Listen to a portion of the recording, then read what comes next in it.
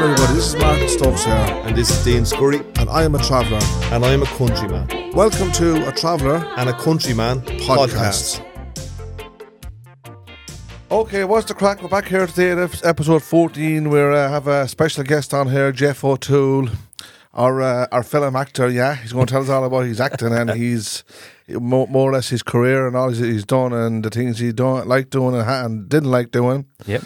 And we're going to hound him with questions if we can do it at all. Yeah. Of course, yeah, for it away. So this is Dean, I'm Martin, and this is Dean over here, stared me into the two eyes. As you can hear, right? I don't know Martin's all excited because Martin really likes Jeff. He knows I'm going to make so many mistakes, and that's why he's trying to direct me on this one. Yeah, stuttering fool. Martin really likes Jeff. Okay, so I know Jeff a good couple of years, and Martin's only had to meet him in the last number of weeks.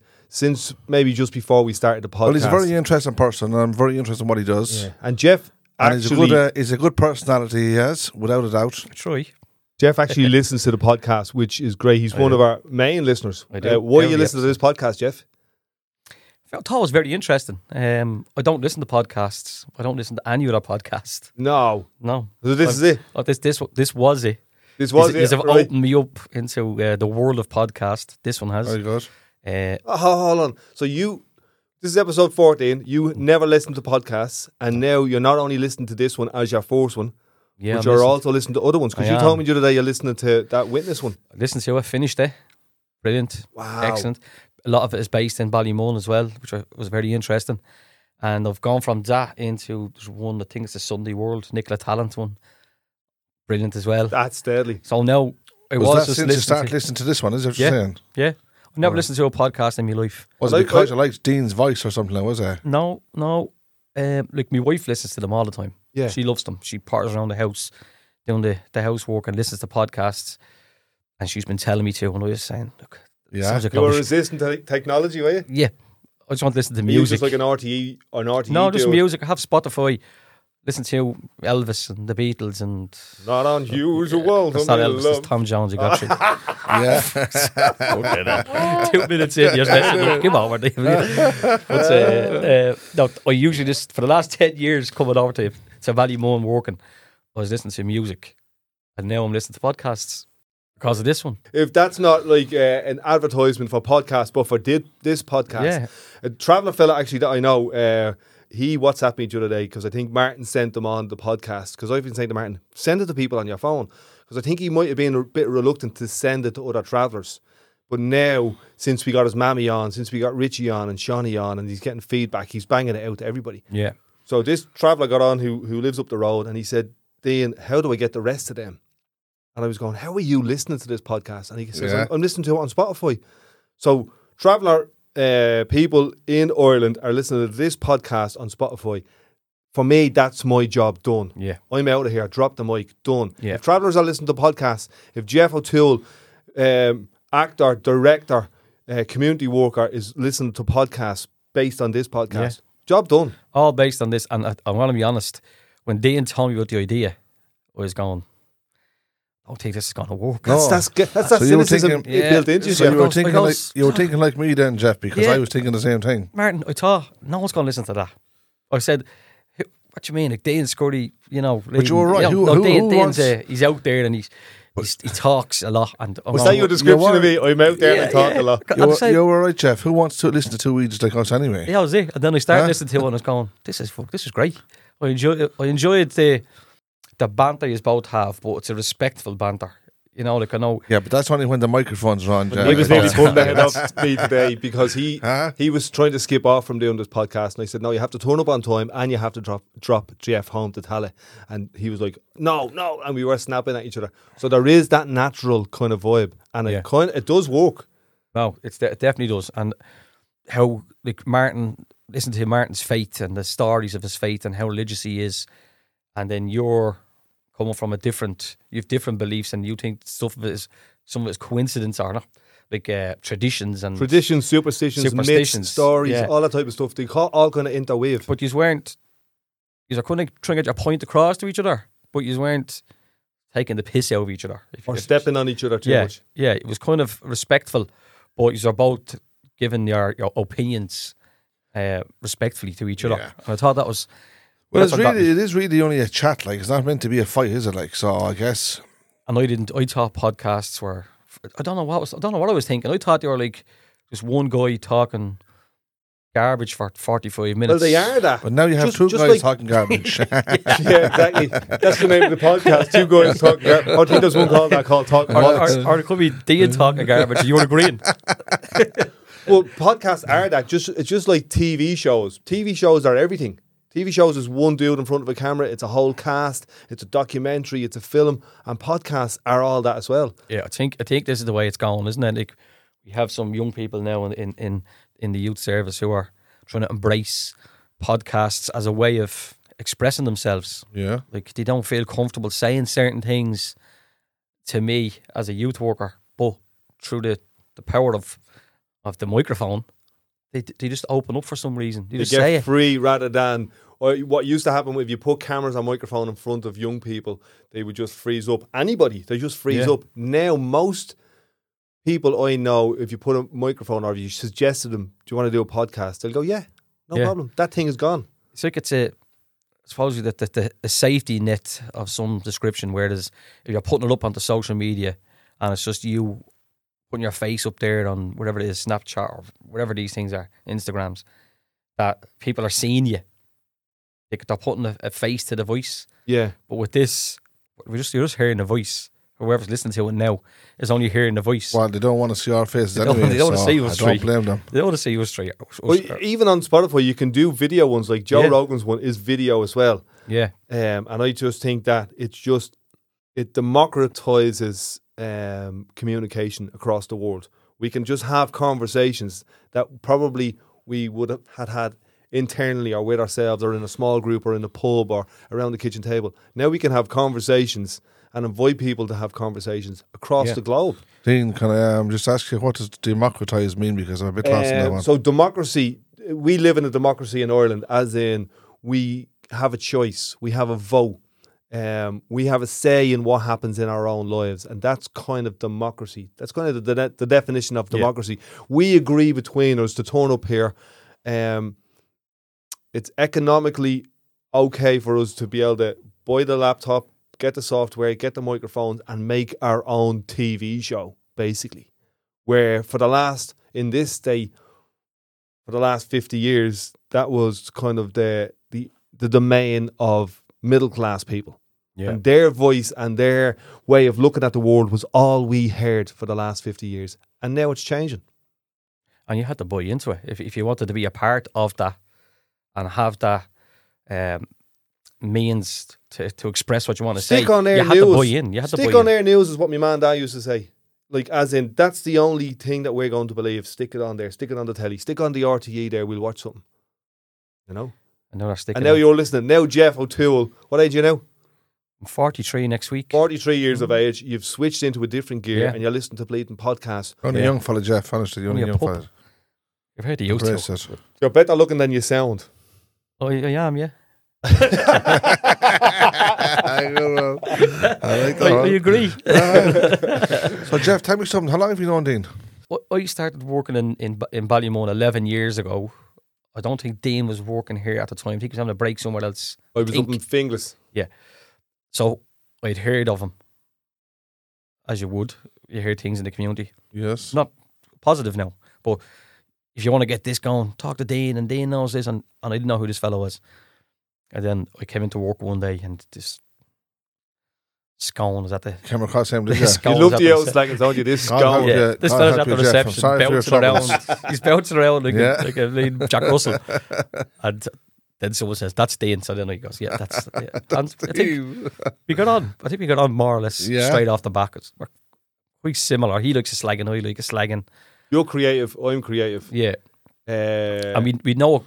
Without knowing, we knew a lot of the same people. Right, very good.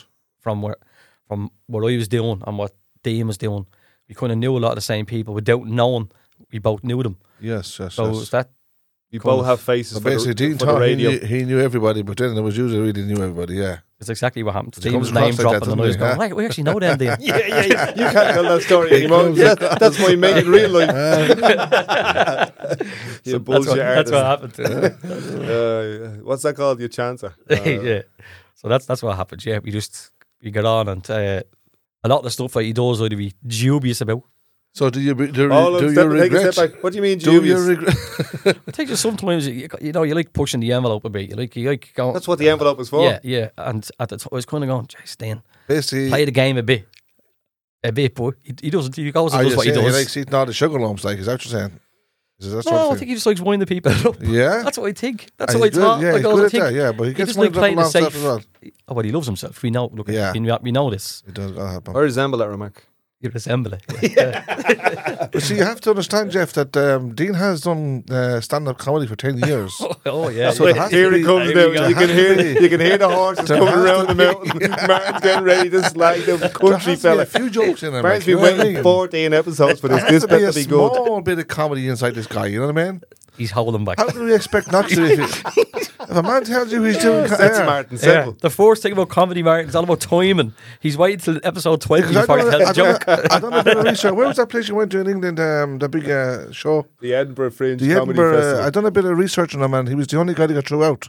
So I was wondering, how come this I was guy... actually the only guy who probably How made can this money guy... there.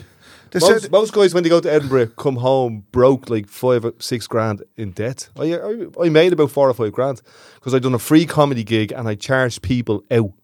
So it was free to get in, so it'd fill the venue, and then you charge them. Just say, look, charge if them to get out. if this gig was half as That good, sounds like ransom. if this gig was half as good as a £20 gig, Was it a give me a hostage tenner. gig?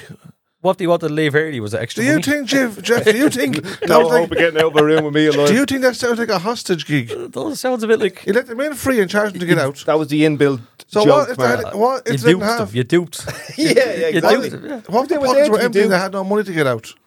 Yeah, there you go. Yeah. What happens then? But anyway, I done a little bit of research on him, and I heard he basically got through out.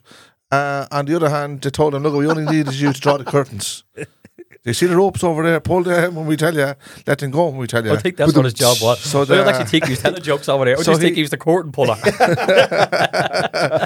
So he came home and told the people of Ireland, look, I was over there. I've been a stand-up comedian for He 10 missed years. it. It was amazing. He was over there. He was on stage. He He just said wasn't telling Edinburgh, jokes. I filmed it, but I lost all the tapes. He said Edinburgh is after retired me. It's that old chest. Like the editing floor. Like, Yeah. I was in the film. I swear to God I was in it. Oh, I see him one today. It was your man Stephen, the Liverpool fella, the actor. Stephen Graham. Stephen Graham and Goldie, right? And Goldie plays this kind of really posh character. They're just taking the piss. They're over in Ibiza or something like that, and they're poolside. Goldie goes, yes, I was in that film, whatever, Gladiator. And he goes, you weren't in bleeding Gladiator. But it's about a 10-minute thing of him just taking the piss out of each other. It's cracker. I've been there telling people I was in this picture, and then you go to watch Did it. you? Yeah. And you went in it. I told Martin I was in that Des Bishop Join the Hood, and I was telling everybody, and it was about to be released on RTE the week before Christmas, and then Des rang me going, we had to pull you from the show and another fella because there's too many people in it.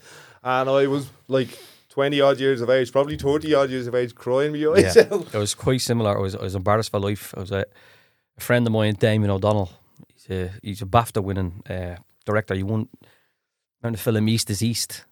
I love it. Yeah. He directed that. He's from Bastard Dublin. Wife, that one. Yeah, he's from Dublin, That was and interesting, wasn't it? he made another picture here. Inside I'm Dancing.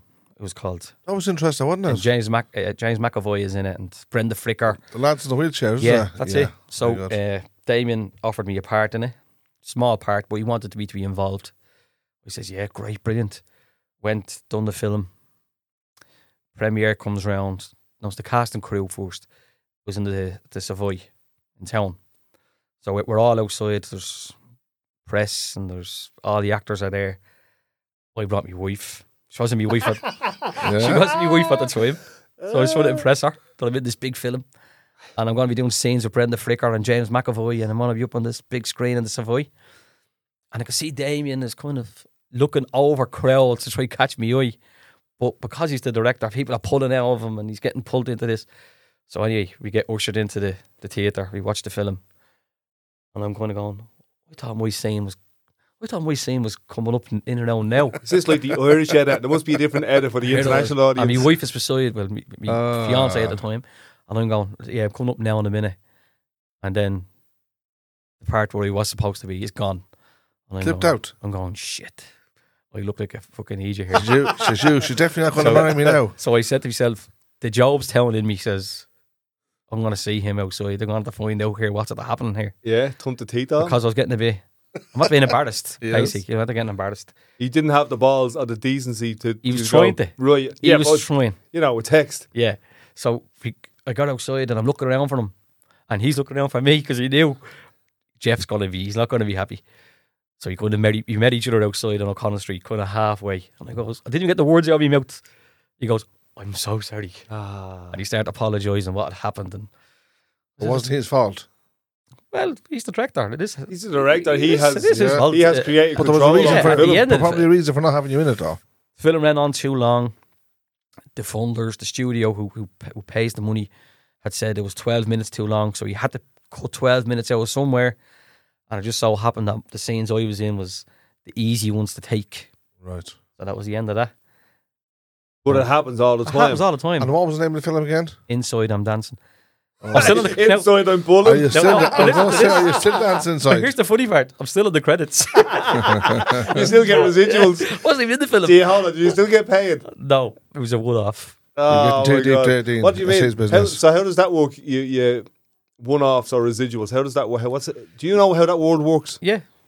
Yeah, well, I'm producing now, so I do know a bit. Yeah. You've upskilled yourself on it, so yeah. you don't fucking make a show of yourself again. Yeah, because I've been stung with that as well. And I'll tell you about that if you want. There was another film in New York, but I'll get on to the first question. What we asked you a question, did we? Yeah, do I know the question about residuals and? Oh yeah. Go on. So you kind of I didn't think we were that professional. Dean asked, don't mind Dean, he asked questions. He's getting all excited. He's getting. Jeff, I have to apologise for him. Is that okay? He's getting all excited. Yeah, when you get offered a film, or get offered a part, a lot of the time you'd either say you can have an upfront payment, or it could be if there's not as much as a budget, they might say, look, it's a lower payment, but we'll give you residuals, which is a percentage of future earnings. And Profits from the film down the line. profits from the film. Now, sometimes if you're stuck, which I was, I just say, no, just give me money in the bank is better than Yeah. what might Because happen. you knew you were One going to chat with bird. some lady and He marry said her. one bird Yeah. is better in the hand than two in the This bush. it's a risk you can take. Hold on, is that what that means? Yeah. One in the hand is better than two in One the bush. bird in the hand is better I than two never in knew the what bush. that meant. Yeah, that's what That's deadly. Dean, I'm And, sick and tired of educating you, honestly. and that's more often than not I've said, you just it's the Job's telling me I'm not. It's the working class. Working class. You didn't have any money, so if someone's offering you money, Put the hand you out. take the thing. Yeah. You don't wait. You could take half the money and then film bombs, and And maybe you don't never get a get to shilling. the other half. So it's, This so is it's a it. bit of a risk. What would they prefer you to do? Would they prefer you to go, look, get him out of the way, money up front, or does that even come into it? No, it doesn't even say probably- it. Like a lot of the bigger actors, like the big stars, they would have both. Right, okay. So, So they a lot get of their them- fee and their residual. Yeah, a lot of them would have that put into contracts if they know the film is going to be a success. I think one of the more famous ones was like it was Jack Nicholson doing the Joker and Batman, and he had written in that I want residuals, but it was residuals of all future Batman films. Oh, It was something like that. So So he'd you can already get got smart $20 about million, it. but he was still making money even when future Batman movies are getting released that he wasn't even in. So that's the sort of smart. yeah, because there's probably Moves they people can who wrote make, contracts who are getting money, say, from Netflix, who are, who don't, it looks like they don't really pay that well, but they're probably, because they wrote it in a contract 30 years ago, Yeah. and if they want to show that film when they have to pay these people. Yeah, so it's like you're involved in the music industry as well. It's like royalties for music. Like when you actually release the record, you might get an advance on it. It's royalties, it's sales, it's all this business. That's where I was actually advising, because I give some advice to some young artists starting off, you know what I mean? Because they're always looking for management, and I'm saying you only need a manager when you're certain making. things become unmanageable. So if stuff isn't unmanageable, well, then you don't need a manager. You think you need a manager because you want your name out there and you want to be famous, and you think a manager's going to bring that. But they can't really unless they take everything from you. Yeah. So I'm kind of talking to these guys about this, but I was talking to one guy the other day and I was saying, who owns the music? And he goes, what do you mean? It's my music. And I'm going, how do you know that that's your music? You're guessing that that's your music. How do you know? Is there something written down somewhere? Is that an agreement or a contract? And it's kind of the same in films. I remember a great one for the same director, actually, for Damien O'Donnell. He had made a short film I was in. This is in 1995. I remember it because Man United were playing in the FA Cup final that day you were filming. That's how I remember it. I've no interest in football. But he had a budget of 15,000 to make it short at the time. And I remember he was telling me he had spent 8,000 of the budget to use a 15-second snippet of the song You Never Walk Alone. He spent half the budget to buy a bit of music. Yeah. Because he felt it was really important. And the film went on and made awards all over the world, won everywhere. It actually got him to make East is East. It helped bring him along in his career. And I think that part of the music, that part of the film where the music was brilliant. But I kind of got to be thinking, going, these lads brought this song out 50 years ago and they're still getting money. They're still making money in it. It's still paying them. Yeah. But then there's other ones, because I'm involved in a documentary with Sky, and I think they have an agreement with somebody, whoever has all the music, the BBC or something like that, to say, we give you as a lump sum once a year and then we can use whatever you have. Yeah. You know what I mean? So there's different ways to skin a cat. But that was it. That was when I was embarrassed most, watching bringing my wife along to watch me in the movie that I wasn't in. Great. So of the stuff that you have done, what are you least proud of? Can I ask you that? That's more of an awkward question than what are you most proud of? Without least embarrassing proud of anybody else, directors or actors. No, the least proud of, without question, is I done a commercial. This is where people are actually going to know me from. Yeah. So you're laughing already. Right. I think that's where I know you from. Dean, right? could you give the man a chance to talk, that's why please? you stitched me up here. No. Right, so. That's the thing that I know you from, but every time I see it in anything, I just remember that ad. Exactly. And then people that's listening are going to remember me from this. What to say it? I done an ad when I was very young and I needed money. Sounds like you're getting manipulated all over the place. Washing powder. And it was with Video Glen Road. Now you're going to remember it now, don't you? Remember it now? You remember it now. So I done 2 ads. I done a follow-up one. Yep, Jeff. To get more money. Now, at the time, great money. Money. Fantastic. Okay. Hold on. Can we say... I love the way you bring the money into it, Jeff. Honestly, Look, these people are making money. So honest, it's all about the money, isn't it? At the time, it was, 100%. There was no... What's great money when you're talking about great money? Are you talking, if you do a 30-second ad, it's 20 grand? You'd be in and around that, yeah. Jeff, can I say one thing, please? Dean, if we ask this man a question, it would be okay if we let him finish the answer, please. Yes, Dad. Yes, if you don't mind. Go on, Jeff. You would be talking in the tens of thousands, at the time, in pounds. Wow. Now, and I'm coming from, as I said, from Jobstown, where there wasn't a lot of money in the house, and I was still living at home at the time in my mother and father's. So that sort of money gets offered to you to do a day's work or 2 days. What age were you? I think it was 19. So 19 and someone's going, you can earn a year's wages with this 30-second ad. Yeah. Because, let's say 15 grand was probably a year's wages when you made that film or when you made that ad. Yeah. And for a day's work. For a day's work. And you jump in and you're all over it. Great, this is brilliant. Absolutely. But then there's no thoughts of the ramifications or the consequences, what's going to come with it. Whereas I got a lot of abuse.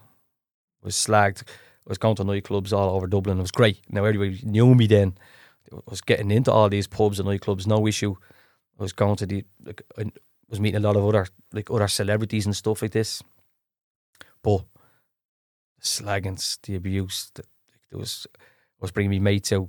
They were getting into fights, physical fights with people who were taking the piss out of me or whatever.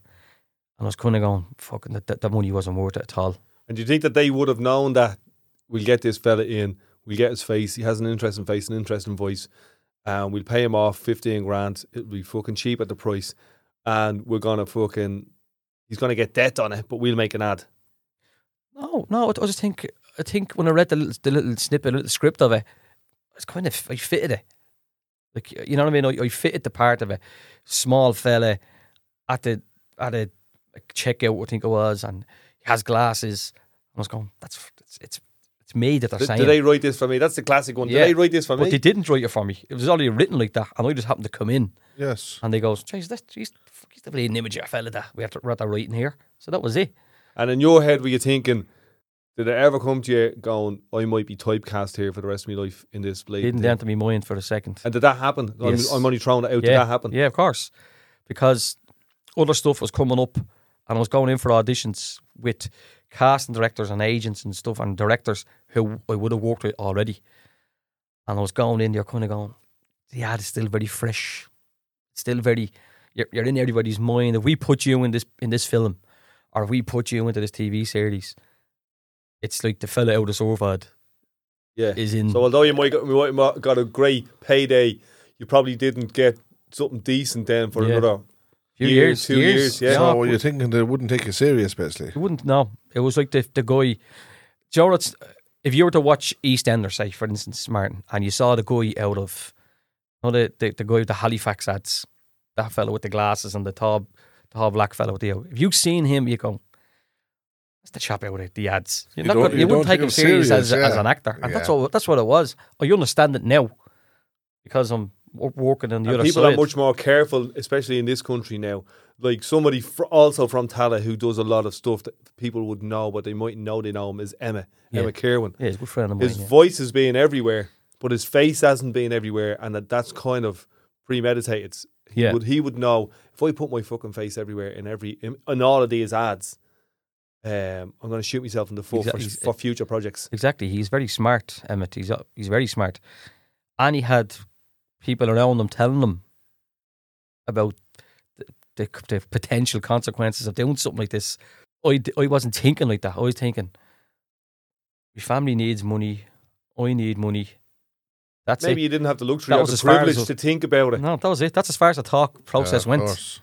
And then it was when the second one came up and they offered me money again, I had rang Maureen Hughes, who's a casting director, and she's been great. You know, I know her 40 years, nearly 30 years.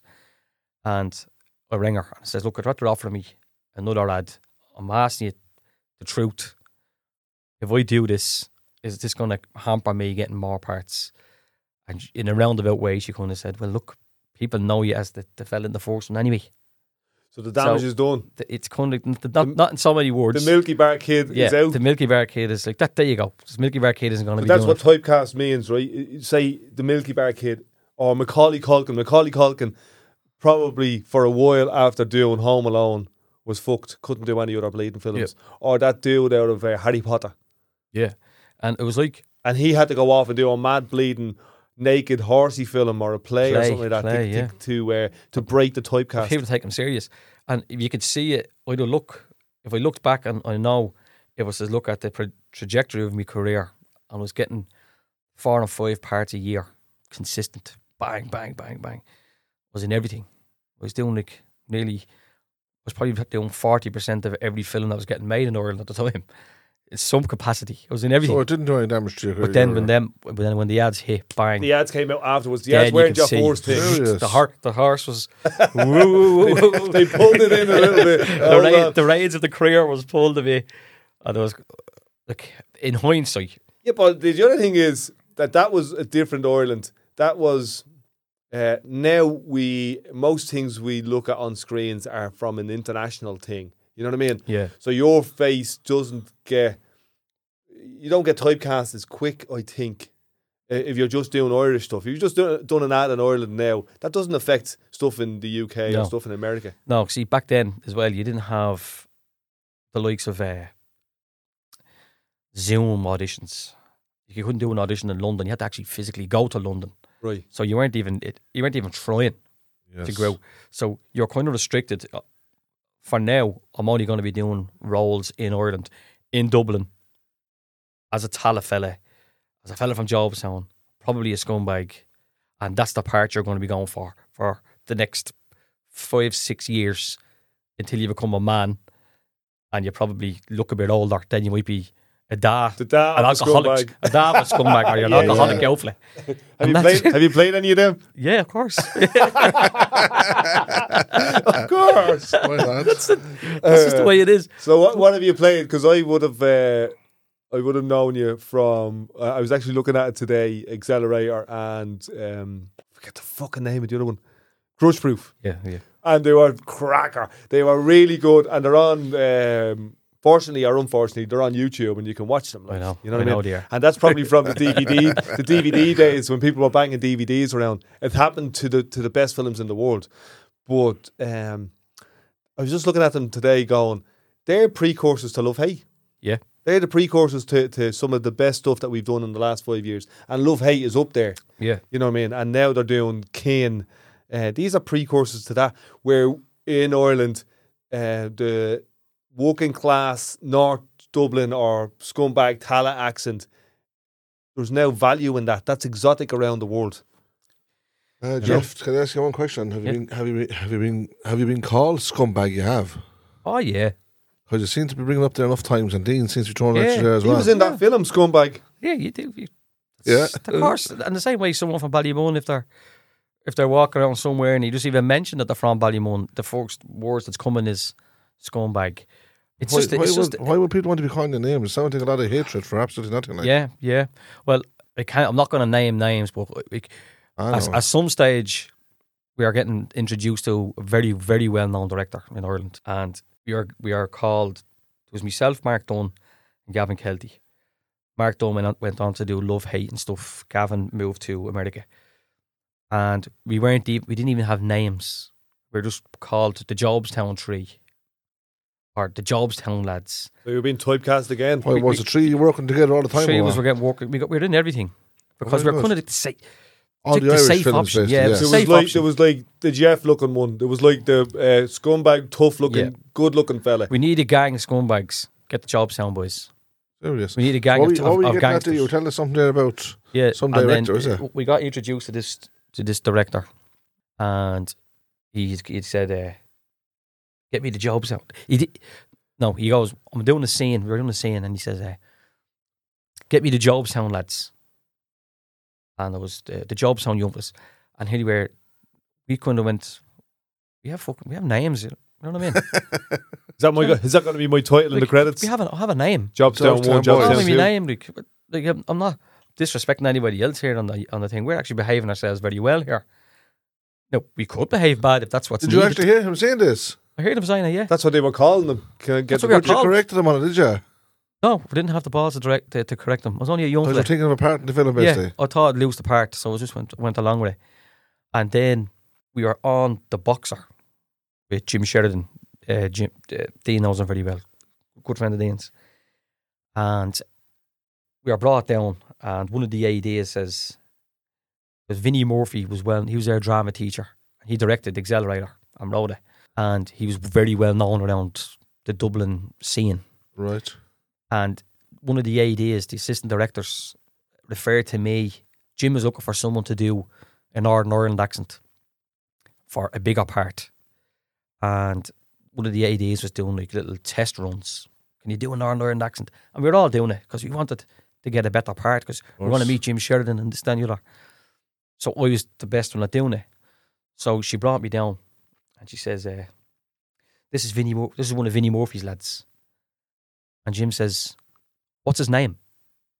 And she goes, "She didn't even know my name." And she says, "What's your name? Which one? No, Which one are you? Which one are you?" Yeah. And he says, "Jeff." And Jim says, "Pleased to meet you, Jeff." Yeah. And he took me off and had a chat with me for a few minutes. And he looked at me and he goes, "Are you pissed off about that?" And I goes, "I am a bit, yeah." Yeah, did he? Yeah. I goes, "I am a bit." Good. And he goes, "Don't be worried about it. You're Jeff. And he gave me a bigger part with more money. Daddy. We done the deal nearly between us. Like, Brilliant. He kind of goes, "Will you come in next week and I'll pay you 900 a day?" Fucking deadly. And I says, "Yeah." Absolutely. What is that, Jeff? What is that? Like, that's not typecast. It's just like, why wasn't the respect there? Or was it a lack of respect? That's what My own opinion is because we weren't formally trained. Okay. That's what I think it is. a lot of the actors at the time were coming through the Gaiety School of Acting, or coming through, because their daddies had money to send them to these things. We didn't. We done our drama in So after school. money talks. Of course it does, yeah. Yeah. So what did he say then when you come back in next week? So we came back in, and I didn't tell him this, but I had done another film called Oliver Twist. It was a Disney thing with Richard Dreyfuss. And Now, were you really in that now? yeah, I was really in it. And I'm British in it. Great very good. accent. You Actually. didn't get clipped out, no? But didn't. No, brilliant. But they called me back over to London to do ADR work, like voiceover work, for anyone who doesn't know what ADR is. And I knew I'm going over to London the following week, but he just said to Jim, yeah, we'll be over, yeah. So I went in the following week and I done one day, and I went to London, done the ADR, came back on set, and Jim goes, did you know that you were going to London for 2 days? And he says, yeah. And he goes, you little bastard. He Fair goes, play. you got fucking paid more than I did. He said. That's deadly. But the respect is there. Yeah. And it's kind of like... Because he was working class, because Yeah, Jim doesn't come for money. He got it. Like these lads are trying. They're on their best. arse. They're on their Yeah, arse. like the They're doing ambition fucking part. ads for soap because they need a couple of bleeding bob They're trying their to marry best. that girl. They're trying their best. They're just trying to make their way and eke their way to some sort of living or get some sort of respect. And he was kind of, I see it, lads. I see it. I know what you're trying to do. I'm going to help you along the way if I can. He brought us in on days that we weren't even needed to get us more money. Serious? Yeah. More or less to give you confidence as well, like. Yeah. Because we came in, we done 3 days in a row, and I think we'd only done one scene. And I was in the background watching a boxing fight, watching Daniel Day-Lewis boxing. And we were kind of going, what are we even doing here? We're not even needed. Yeah. But we But you still put realised the hand after out the for the fact, few bob, He was though, giving yeah. you he's a trying to dig give us a out. bleeding few quid. He's trying to bang up a few bob for There's us. money there. We can get these lads Yeah. sorted out. I can put a bit more in. That's what we were talking about, Richie, Yeah. about what can we put back in. Yeah. Because we can ride into town on the bleeding big horse that is, a Hollywood film, rape and pillage, make a great film, and then just pull out, and the community is left bleeding. Probably sometimes worse off because they're not in control. Like Ballymun, for example, in Into the West or Adam and Paul, we're not in control of the image that's put out, of this community. Although people have made money on the back of not just this community, communities like this, and not just people like you, not just you, but people like you, who are working class, on their arse, want the glitz, want something in, that Hollywood kind of magic. But you haven't got a fucking clue what you're doing. You don't know the rules. And unfortunately, they're few and far between. People like Jim Sheridan and there's others like Vinnie Murphy as well, and Damien O'Donnell and the likes that were giving us chances that are few and far between. And it's sad because I meet a lot of actors, a lot of young fellas and young girls come up to me and say, Jeff, how do we go about getting into this business? They're from Ballymun, or they're from Ballyfermot, they're from Tallaght, Clondalkin, whatever it may be. And they're kind of going, you need to get to a bleeding drama school, I think. And I don't have the money for a drama school. Yeah. So what do I do now? And you're trying to give them advice. So that's partly why I'm doing what I'm doing out here with the short films and stuff. So what are you doing out here? So what are you doing in Ballymun? I'm working as a youth worker, but as part of it, I've set up like a script writing group. It was initially set up just for young fellas to write down, and girls, that whatever shit is going on in their head, get it onto a page. Doesn't care about your literacy. You could be the worst speller or writer in the world. Get it out of your head onto a page. So it's out there now. It's out. It's not rattling around in there anymore. But as they were writing, I was going, this stuff is bleeding golden. This is unbelievable writing. This is better than some of the stuff so-called professionally trained writers have ever written. The perspective is different, but also the writing is not bad. It was brilliant. The stories were fantastic, and they're coming from young people from Ballymun about Ballymun. It's not someone, like you just said, someone from working class or middle class, should I say, writing about what happens in Ballymun. You don't know what goes on in Ballymun. You're doing a bit of research, but you don't know. These are living in it. That's right, exactly. Like what Richie was saying on last week's one to you, Martin. When Richie was saying to you, I'm going to give you the script and can you throw a traveller's eye over it? That's giving respect to what the story is. Others don't do it. They think they know. Right. Yeah, But it's absolutely. also giving options and opportunity. You know what I mean? Yeah. And that's what you're doing with young people in Ballymun. You're giving them options and opportunity. Because I'm going to big you up now. I think what you're doing here in Ballymun, and I'm going to try and champion your work and the work from the young people in Ballymun over the next couple of years with people that I know in the industry, like Jim and all that type of stuff, with lads I know in Google, and get you that 200 grand a year, that £1,000,000 a year to run, film workshops of an acting studio in Ballymun. You're doing tremendous work. You've set the bar high, but you pull it off. You pull in your mates from the industry. Yeah. You've got a number of releases in the cinema, a number of releases on RTE, a number of releases in the Cannes Film Festival and other festivals. Yeah, all over the world. Did I hear him saying £1 million a year? Is that, are you looking for a partner, Well, got a Jeff? job. I'm free. No, it's great to hear, but the young people are doing all the work. I'm telling you, Very good. this community, the pool of talent, it's amazing. The stories that I could make a film here every month. Yeah, with all the stories. The scripts they have, that good. And when we actually, the hardest part of this is actually picking one to make, because you only have the budget to make one, and it's a low budget. Right. There's a call out to anybody in this country or in the UK or whatever who has balls and who has billions. Come and get these bleeding scripts working. Yeah. I'm telling you now, you won't regret it. It's the reach now. Like the scripts that these young people have written, we made them to a professional standard. Like as Dean said, we pulled in favours all over the gaff. I'll get someone in who's like on one of the first ones we done Fingerprints. I'm gonna name him now, but we had Jimmy Smallhorn directing it, who directed a film what won in Sundance Film Festival in like Robert Redford's one. Then we had Fionn Comerford doing cameraman, who's done the camera on Harry Potter, Black Hawk Down. They done all this for free. Right. They gave their time. John Connors was involved in it. Mary Murray was involved in it. This is the first one, and it's just moved on and on and on. And every one we do, there's people lining up to help now. So people that you know from the industry over the last 30 years that you've worked with on, low budget films, international films, and they know Jeff's working in Ballymun. There's some amazing scripts. The proof of the pudding is in. He won in Cannes. He was in the cinema. He done this. And they're coming to go, how can we help you achieve the dreams of these young people? Yeah. And stuff like that is amazing. It's not long-term sustainable because at some point people need to be paid. There's certain jobs that need to be paid. Yeah, you're so let's be realistic. Yeah, you're at their beck and call. Like if you had a budget, like I know you're talking to Richie last week and you're asking him who's the boss on the films when you have the story. Yeah. It's like that. Whereas what Richie was saying, he ultimately has the last say because he's the director and Alan Maloney was the producer and stuff.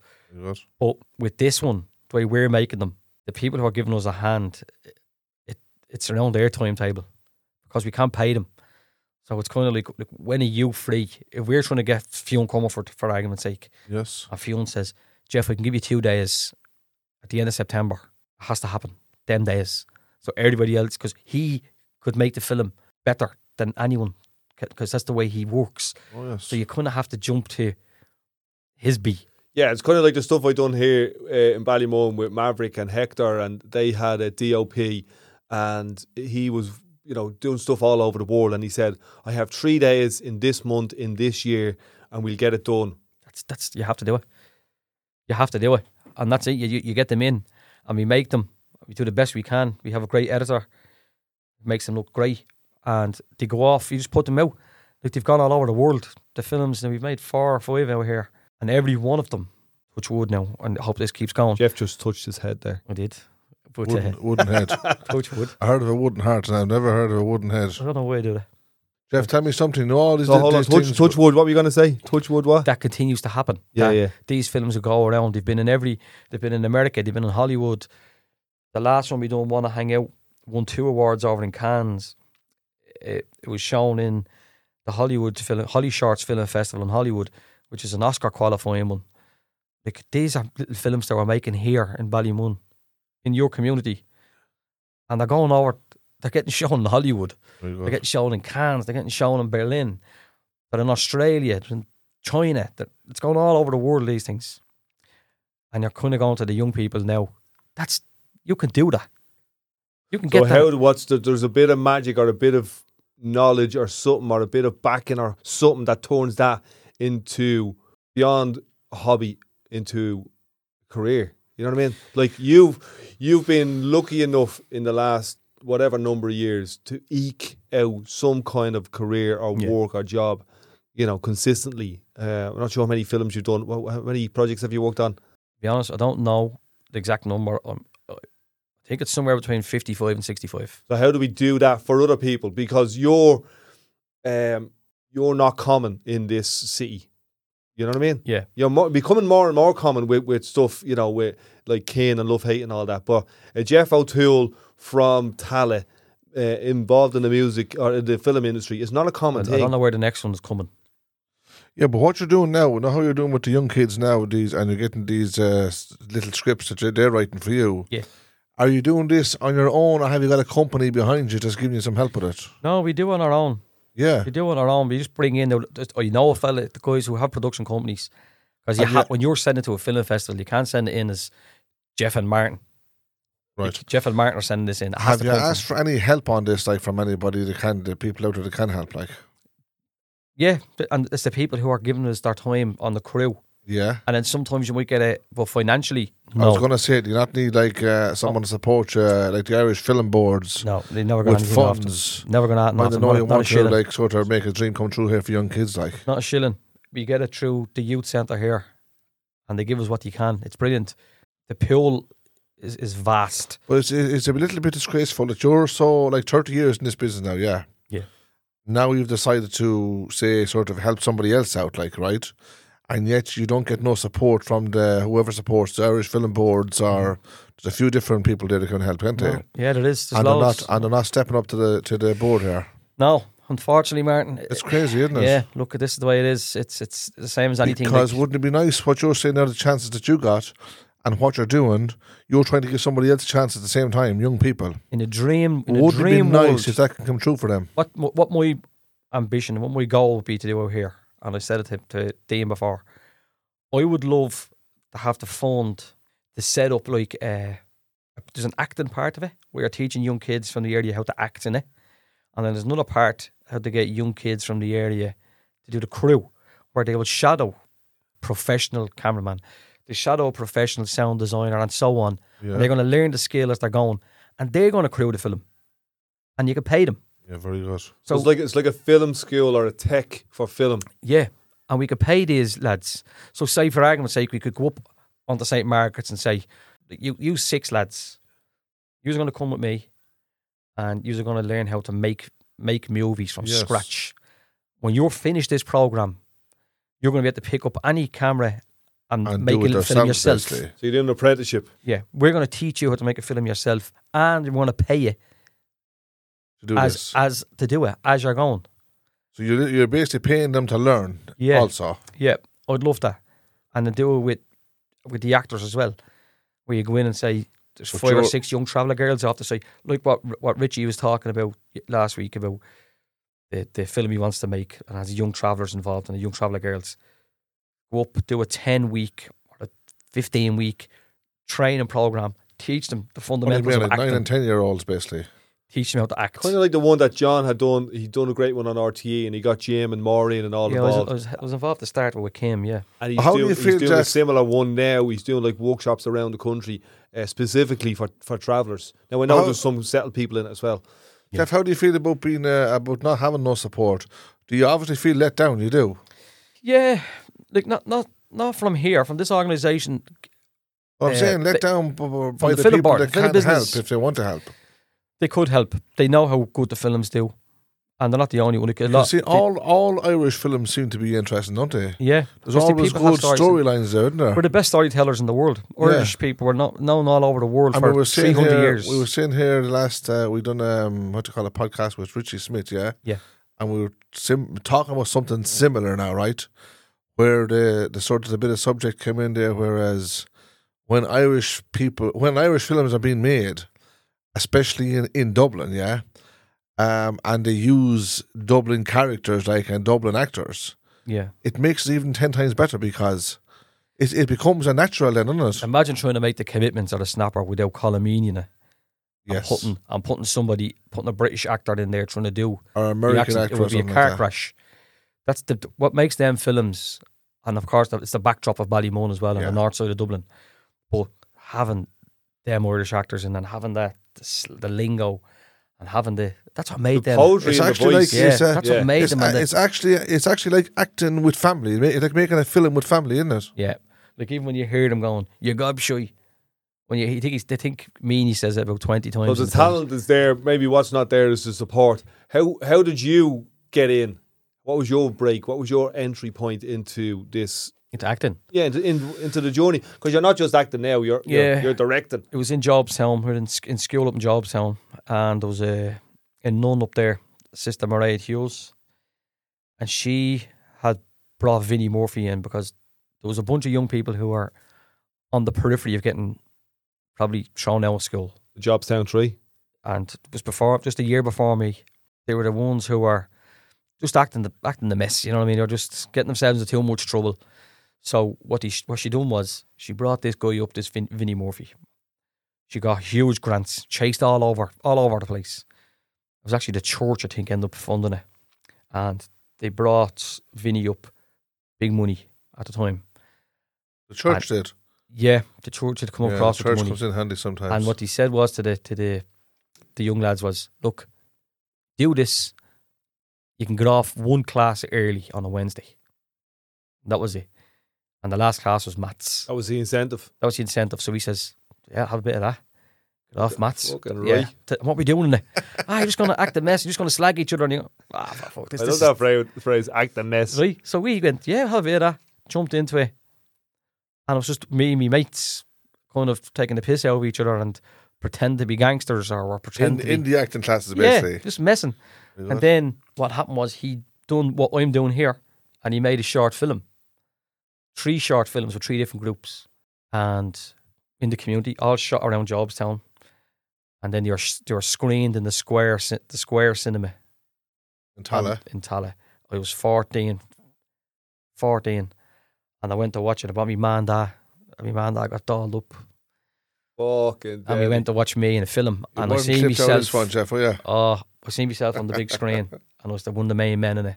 And I This got is a 1990, How many- how many what? years you feel? summer of the World Cup. In the square, Tallaght. Yeah, Manda. yeah, dolled up to the nines. Are your Manda still around? Yeah. Oh, fucking Yeah. deadly, man. And we went to watch it, and I got a big round of applause after the film. You were actually in this one. And I came outside. I was actually in this one. And I came outside, and people were going, "Jeff, you're bleeding great. You're brilliant in it." And I was going, "I like this. I like how I'm feeling here. I like this recognition, For and something not that for I being enjoy. bold, not for being bad, or not for Yes, for yes, messing." yes. So then I skipped into drafting the week after, and I goes, "I want to do this. Get me more parts. I want to do something." So he ended up just getting. He had loads of friends making short films, because Film Base at the time were funding a lot of short in Temple films. Bar, yeah. So they were going, "Yeah, get Jeff in, get this in." So we were getting in and getting a few quid. So the options and opportunities were there for you. And then what happened was a big film came to Tallaght. It was called The Disappearance of Finbar. Jonathan Rhys Myers was in it. I think it was Jonathan Rhys Myers' first film. He went on to play Elvis. And Hold on. Is that John Rhys Myers? Yeah. The new Elvis? no, he was in an Elvis for Ah, HBO right, a few years ago. Okay, Brilliant. sorry. But we got parts on that. And it was called, we were a special extra. So we weren't just an extra, we were an extra who had a lion, Yes. right? And a name? A lion, and no, Hooligan 1 or something like what it was, right? Scumbag Yeah, 2. yeah. Hooligan 1, Joyrider 2, whatever it was, right? But, Little bastard but 3. we went over, this is in 1995 now, and we got paid £150 a day, and we done 7 days on it. So I got over £1,000 for 7 days. What year was that? 95. So a gaff was probably only about 30 grand So then. I always had to get in this, and then we knew my man and dad had bills, rent arrears, and whatever else could have been. And we always had a thing was, I'll give my man and dad half. That was the plan. That was the deal. And I always gave it to her, and I seen how much she needed, and I was going, "This is it. This is it for me. Up to you, Jeff. I'm all in here." All in, Donny That's Brasco. it. And that was it. Give me them. And I just rattled off parts after parts. It was in the van, then the General, then Veronica Gerdon, then Accelerator, then Crush Proof, then Ballycus Angel, then Fair City. Then so fat that fucked then everything so up. fat, but there's the gravy train over. Get off me, you tick. Get the fucking that up. That put the kibosh on the gravy train. That's a lovely story, and you can see the rhythm of it, and you can see you getting into it, and you're learning the ropes, and you're meeting people. Yeah. You're meeting directors, actors, DOPs, everyone. You're learning the whole fucking industry. I was meeting everyone. I was done the Devil's Own, Brad Pitt. I met Brad Pitt out there, and we were teaching him how to play soccer. That's what we had to do, because we had to do a soccer scene, and he couldn't kick snow for rope. God love him. So we had to help him out. These little ragamuffins from Jobstown are trying to teach Brad Pitt how to play football. You couldn't visualize this. It was amazing. But what happens in that when you open up into that world, all this alchemical fucking magic starts to happen. You know what I mean? So that's what gets me buzzing about even having a conversation with someone like Richie or someone like you about doing stuff in Ballymun, especially with young traveller people. Yeah. Fucking magic potential. Because on most of the films, I know I was talking about that one or two directors who referred to us as the Jobstown Tree or whatever. But the majority of the times when we are going to films and they're getting picked up from the house in Jobstown, so there's drivers coming to the house, they're picking you up in these lovely cars. Like the outfit has a car in the garden, no tax, no insurance. He's taking the scenic route going everywhere. We live on the foothills of the mountains. And my dad would be only driving as far as Tallaght village. Yes. And you put out the top of the mountain, coming out the back way because there's no police. So these big fancy lovely cars are coming to pick Jeff up.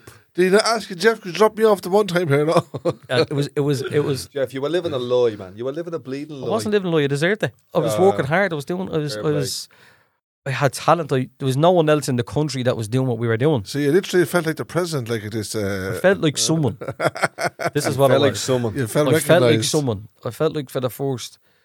It doesn't actually fucking matter where I'm from, or how trained I am. I had no training, no gaiety skill. Or no. What skill did you have? What was winging it, blagging.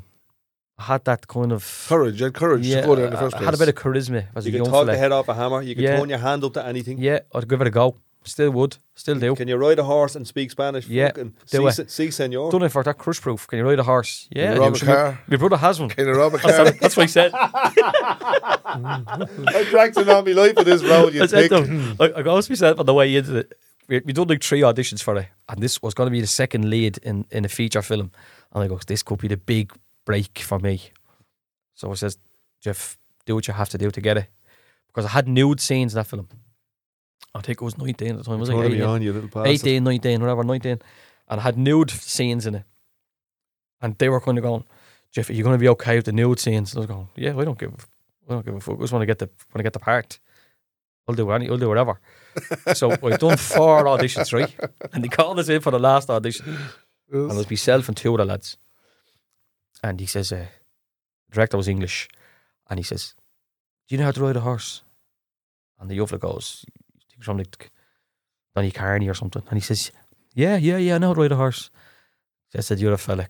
Do you know how to ride a horse? And he goes, yeah. I goes, Jeff, you have to go one better here, son. Do you know how to ride? I goes, yeah, my brother has one. Well, you're riding here today on the back of it. No horse. No horse. Never the back of a horse in my life. So he goes, does he? And I goes, yeah, lovely little pony. And here he goes, Rory. So they brought us out. They called our bluff and they brought us out to a place in Greystones and was ran by a stuntman called Philippe Zone. Best horse handler probably in Europe. Brought us all out. And there's 3 Jobstown fellas in for this the horse. They go up. He owns an equestrian place, right? He lets me go up on the horse there. So I got up on it. Needed a big step ladder, right? Couldn't even reach the stirrup, right? So I got a ladder up onto it. And he goes, just take for a little trot around. So I'm trotting around. Please. At least you knew what trotting was. I goes to the horse. No, I just kicked it. I just kicked it because my dad had horses. My dad always had horses all his life. He done a lot of dealings with the travelling people over the horses. And I said it to me dad, when I go on the back of a horse, what do we do? Kick it. And when you're got to the pace that you're okay with, just give him a little tug back, and he'll maintain that pace. I goes, right, I'll do that. So I get the horse about. He starts running off, and I goes, "It's okay. That's fast enough now." So I'm going to give him a little tug, and he's going around, and I'm directing him around. And I goes, "I'm doing bleeding grey here. I thought I was bleeding Frankie the Tardy in this thing." Right? So I done 2 or 3 laps of the yoke, and I come back around. And Philippe calls the horse over, so I get off, and he comes over to me. He goes, "You're never on a horse before, were you?" I goes, "No." And he goes, "Fair play to you." But he went and told the director he was the most natural on the horse. Lovely. Yeah. Got the part. Once again, you bluffed it again. Bluffed it. That's it. That's what it's all about. That's it. I think I think Ryan Lincoln or Adam Muhammad or one of them was going for a role in some kind of film, and it could have been fucking anything, because because of the connections that we have in the community, you get phone calls like you were getting Star Wars phone calls and all this type of stuff. But so it was for a big role, and I was like, lads, any of you know how to ride a horse? And coming from Ballymun, you think, never on the bleeding horse in their lives. Oh, and he went up to this place, and the lads were like, you really need to be able to really ride a horse here. There's no wing in this. So come along for 6 weeks and do the fucking training. Like, you know. That's what you have to do. Same as anything, Martin. Look at, come on. You pulled it off, Come on, you have to tell a little blag to get the job. That's what you do. What about the driving scenes now, Jeff, where it is robbed cars? How'd you fake that one? We didn't. We Did you even drive at the time? No. Couldn't drive. I was driving a straight line. But you got the scenes basically. Driving a straight line. Yeah, got the part. Yeah, got the part because the guy who directed it was my drama teacher. So did you lie your way into that one as well? Yeah, you did. Yeah. But of those ones like Crush Proof and Accelerator, they were like Ireland 90s joyriding-y kind of films. Yeah, they're a cult. They still hold their own now. It's great. People that come up to me even still now, and they're like, what they were made 22 years ago, 23 years ago. Some I'm going, so I watched that last week, Jeff. That's bleeding great. Yeah. It still holds its own. You know, these things. People are always going to have horses in Dublin, and people are always going to like fast cars. Yeah. Young folks are always going to like these things. And you're throw a little bit of drugs into it and a bit of working class areas. Yeah. That shit is still happening. People still can relate to it. And you're always going to chance your arm and dip in and out of acting. Yeah, because you've done stuff. You've done stuff like recently enough. Yeah, if the right parts come up now, because I have a good job, I don't have to do everything anymore. You don't look like the young fella that made the sofa. Yeah, I don't look a little bit more overweight than I was, and I have a beard. That's it. That's the only difference. I'm still young at heart. I'm still good looking, Dean. You know. What's your man's name? Ricky, the Liverpool fella. Ricky Gervais. I'm not. Ricky Tomlinson. Ricky Tomlinson. My dad's the image of him. Ricky Gervais and Ricky Tomlinson. I swear to God, I was in Liverpool with my man and my wife, and people were stopping me dad, and he thought he was Ricky Tomlinson, the royal family. So he went home, he had to shave. Liverpool, Ricky Gervais and Ricky Tomlinson kept kicked out of the bar. Yeah, but that's it. You just. But it was happening so quick. There was so much happening all the time. You're going from film to film to film on TV shows and this, that, and the other, and you weren't taking a breath and going, Jesus Christ, Jeff, you're doing all this. It was just happening. I only realised when it stopped happening, when it stopped. Parts stopped coming in, and then you're going, maybe I should have been taking stock of all this and trying to go further afield. Like I had options to go to London a couple of times. I've done a film in New York, and they asked me to come back. I never took them for whatever reason. Yeah. I always maybe I should have. When I hear that type of story, I reminds me of someone like Riz Ahmed. Yeah, and Riz Ahmed is like London actor. Rapper kind of reminds me of Ryan Lincoln, and he took the opportunities that were thrown at him, and now he's like Barry, Barry Keoghan. Yeah, he's like a leading man now. Yeah, he just took the risk. He was a chancer. Both of them just stick your name in the hat. Can you rap? Can you dance? Can you sing? Yeah. There's a few that came after, like Lawrence Kinlan. He'd come from town, from inner city. And he couldn't took the same chances we did. Done very, very well. Excellent actor. Barry came after him from a similar area. Took the chances. Took the gamble. Excellent actor. Doing great. Both of them. Very good. And it's great to see that for young people coming up, you don't have to have all these professional trained skills. No. You can get there. As you said earlier on, there's more than one way to skin a cat. Yeah. You know what I mean? And what lads in this community have... other lads would be gagging for. Like, I think I told the story in one of the earlier podcasts where there was a guy who was looking to learn the accent for Love, Hey, and he was hanging around with me and a couple of my mates for a while, and he was going, lads, yous have so much fucking buzzy, natural charisma. If you could bottle it, it would be worth a fucking €1 million a year. Yeah. You know what I mean? And I know you, Martin said it in the last podcast, when you're hearing other actors trying to do the Dublin accent. Yeah. Some of them are like a car crash. Some of them can make a mess of it, can't they? It's horrible. And particularly, like you had said about the travelling community, it's a tough role to take on, to play a traveller on screen for 2 hours and nail it. That's a tough job. For non-traveller. For non-travellers. Yeah. Like That's I've seen tough, the ones that John job. done, like King of the Travellers and Yeah, those but types of ones. it's no problem. Yeah. But then ask John to play someone from Jobstown for 2 hours and talk like me for 2 hours. Yeah. He probably wouldn't be able to do it. He'd probably chances arm with Of course he would, because he's like where we are, we're wingers. We'll give That's it a go. That's why we always say, Jeff, it's not easy being a traveller. What is your relationship? Because you mentioned there your dad and buying horses off travellers and all that type of stuff. And you listen to the podcast, and I know that we've talked, and you would have had traveller friends growing up and all that type of stuff. Yeah. There'd be a lot of travellers around Jobstown and Tallaght. A lot. Great.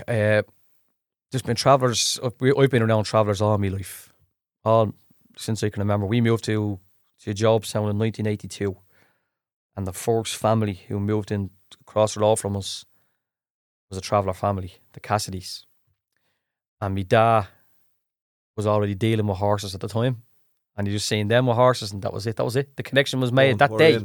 We're up in the bleeding hills here. We're on the edge of the mountains, and that was it. My dad went straight over, introduced himself, want to do a bit of business, blah blah blah, and then that was it.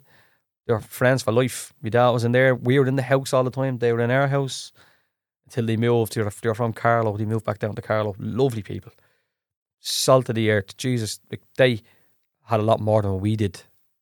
And I know I was listening to a couple of them where the podcast you were saying where the travellers were going around this community, knocking on the door and asking for bread or milk or whatever it may be. We used to get stuff off them. Yeah. Like, we had nothing. Well, as Martin says, if you look around Dublin, you look around places like Ballymun, there's settled people or country people have fucking next to nothing. You know what I mean? Obviously everywhere, isn't there? But we have a lot in common. Old Mags Cassidy across the road, and the nanny. She was the nanny. She idolised me mother. Very good. And my mother would have spent a lot of time with her daughters, Josie, and they became friends. They'd go to the bingo and all this, and they were just thought, but we didn't know you were. It's hard. We didn't even know you were travellers. No. Do you know what I mean? They just doesn't just my man's friend. That's my dad's mate. What do you mean? You knew they were travellers, but you didn't treat them any different. No, we didn't even know. We didn't know. We just thought you were from the country. You're from Carlow, and that's why they were introduced to us by my dad. My dad wouldn't have said, "Here's Noel coming in. No, he's a traveller." He wouldn't have said that, because he was kind of the same as him. We're just two men trying to bring our families up here. And they had names, just like you felt alive when you had your name. So when did you realise you were travellers? You know what I mean? Realised you were travellers. Well, I'll tell you, one of the sons, Jim, breakdancing scene was on. Remember all the breakdancing, the lino and all was out. What's this in? Oh, the scene of it. Yeah. I thought you were talking about a scene in a film. I thought you were in a breakdance film. And every kid was doing the breakdancing. The era. And the son, Jim, was the best breakdancer in Jobstown at the time. Serious? Right? He was spinning around on his head and everything. And someone had referred to him as Traveller Jim. And I was one of the lads just on the road had said, "Oh, it's Traveller Jim's turn." And I was going, "Traveller? I didn't even know what a traveller was." Yeah. And I couldn't have said, "What do you mean a traveller, Jim?" And then you're going, "Oh yeah, they're travellers." And then I kind of started to find out, oh right, that makes a bit of sense now, because they'd be there and then I'm not there for a while. You know what I mean? They hit you up and they're gone. Yes. And I was kind of going, I just got on holidays. That's what my dad would say. I just got down to Carlow for a couple of weeks. He would obviously He would know, but it wasn't important. So then I was kind of going, all right. But then I was, he's a traveller as well. He's a traveller. He's a traveller. And I was going, no, I didn't know. And that was it. They were our friends. They weren't. There's no. Now you were learning who travellers were, basically. Yeah, and it made no odds. Made no difference to me. No. But what year was that? Mid-80s? Mid to late, yeah. And where did you move from? Here. Oh, you were in Ballymun, were you? Yeah. No yeah, way. Yeah. You Salone probably Broad. told me that, but you know what I mean? I didn't know. So Salone are you born in Ballymun? No. Where are you? My daddy is Crumlin. Mother is Drimnagh. Then I moved into my nanny's house in Drimnagh when I was born. And then my man and dad got a flat in Ballymun. My brother came along in 1980, sister in 82. Too many people in the flat. Out the Tallaght. That was it. 82. I had a few mates like that happened to them. Tallaght started to open up. We were here, we were like 8, 9, 10, off, mooching and robbing and all this type of stuff, and then a few of them just went, gone. Yeah. Out to Jobstown. Yeah, my dad, Jesus, we loved it here. Loved it in Ballymun. Yeah. My man and they didn't want to live. Just that there was too many kids now. We only had a 2-bed flat, and there's 3 kids, 2 different sexes. As soon as my sister came along, it was kind of like, that's it, you're gonna have to move on. Because I used to play on where Martin lives. It wasn't really a halting site there. It was more like a camp in those years. And I remember about 1980, 81, 82.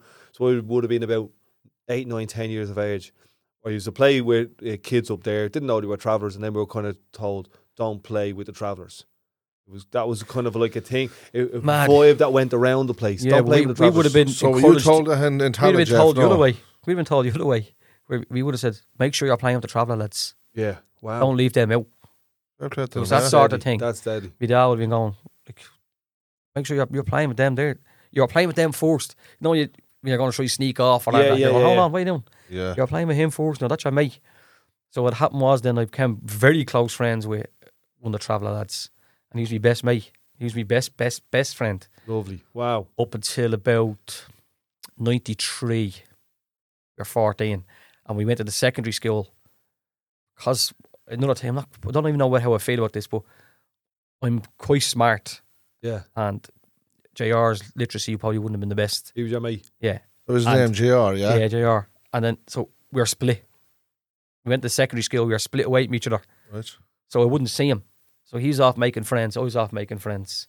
What do you mean you were split? Just 2 different classes? Or? 2 different classes. And It wasn't like a traveller class. It wasn't a traveller class, yeah. No, it was done in academic, smart kids all together.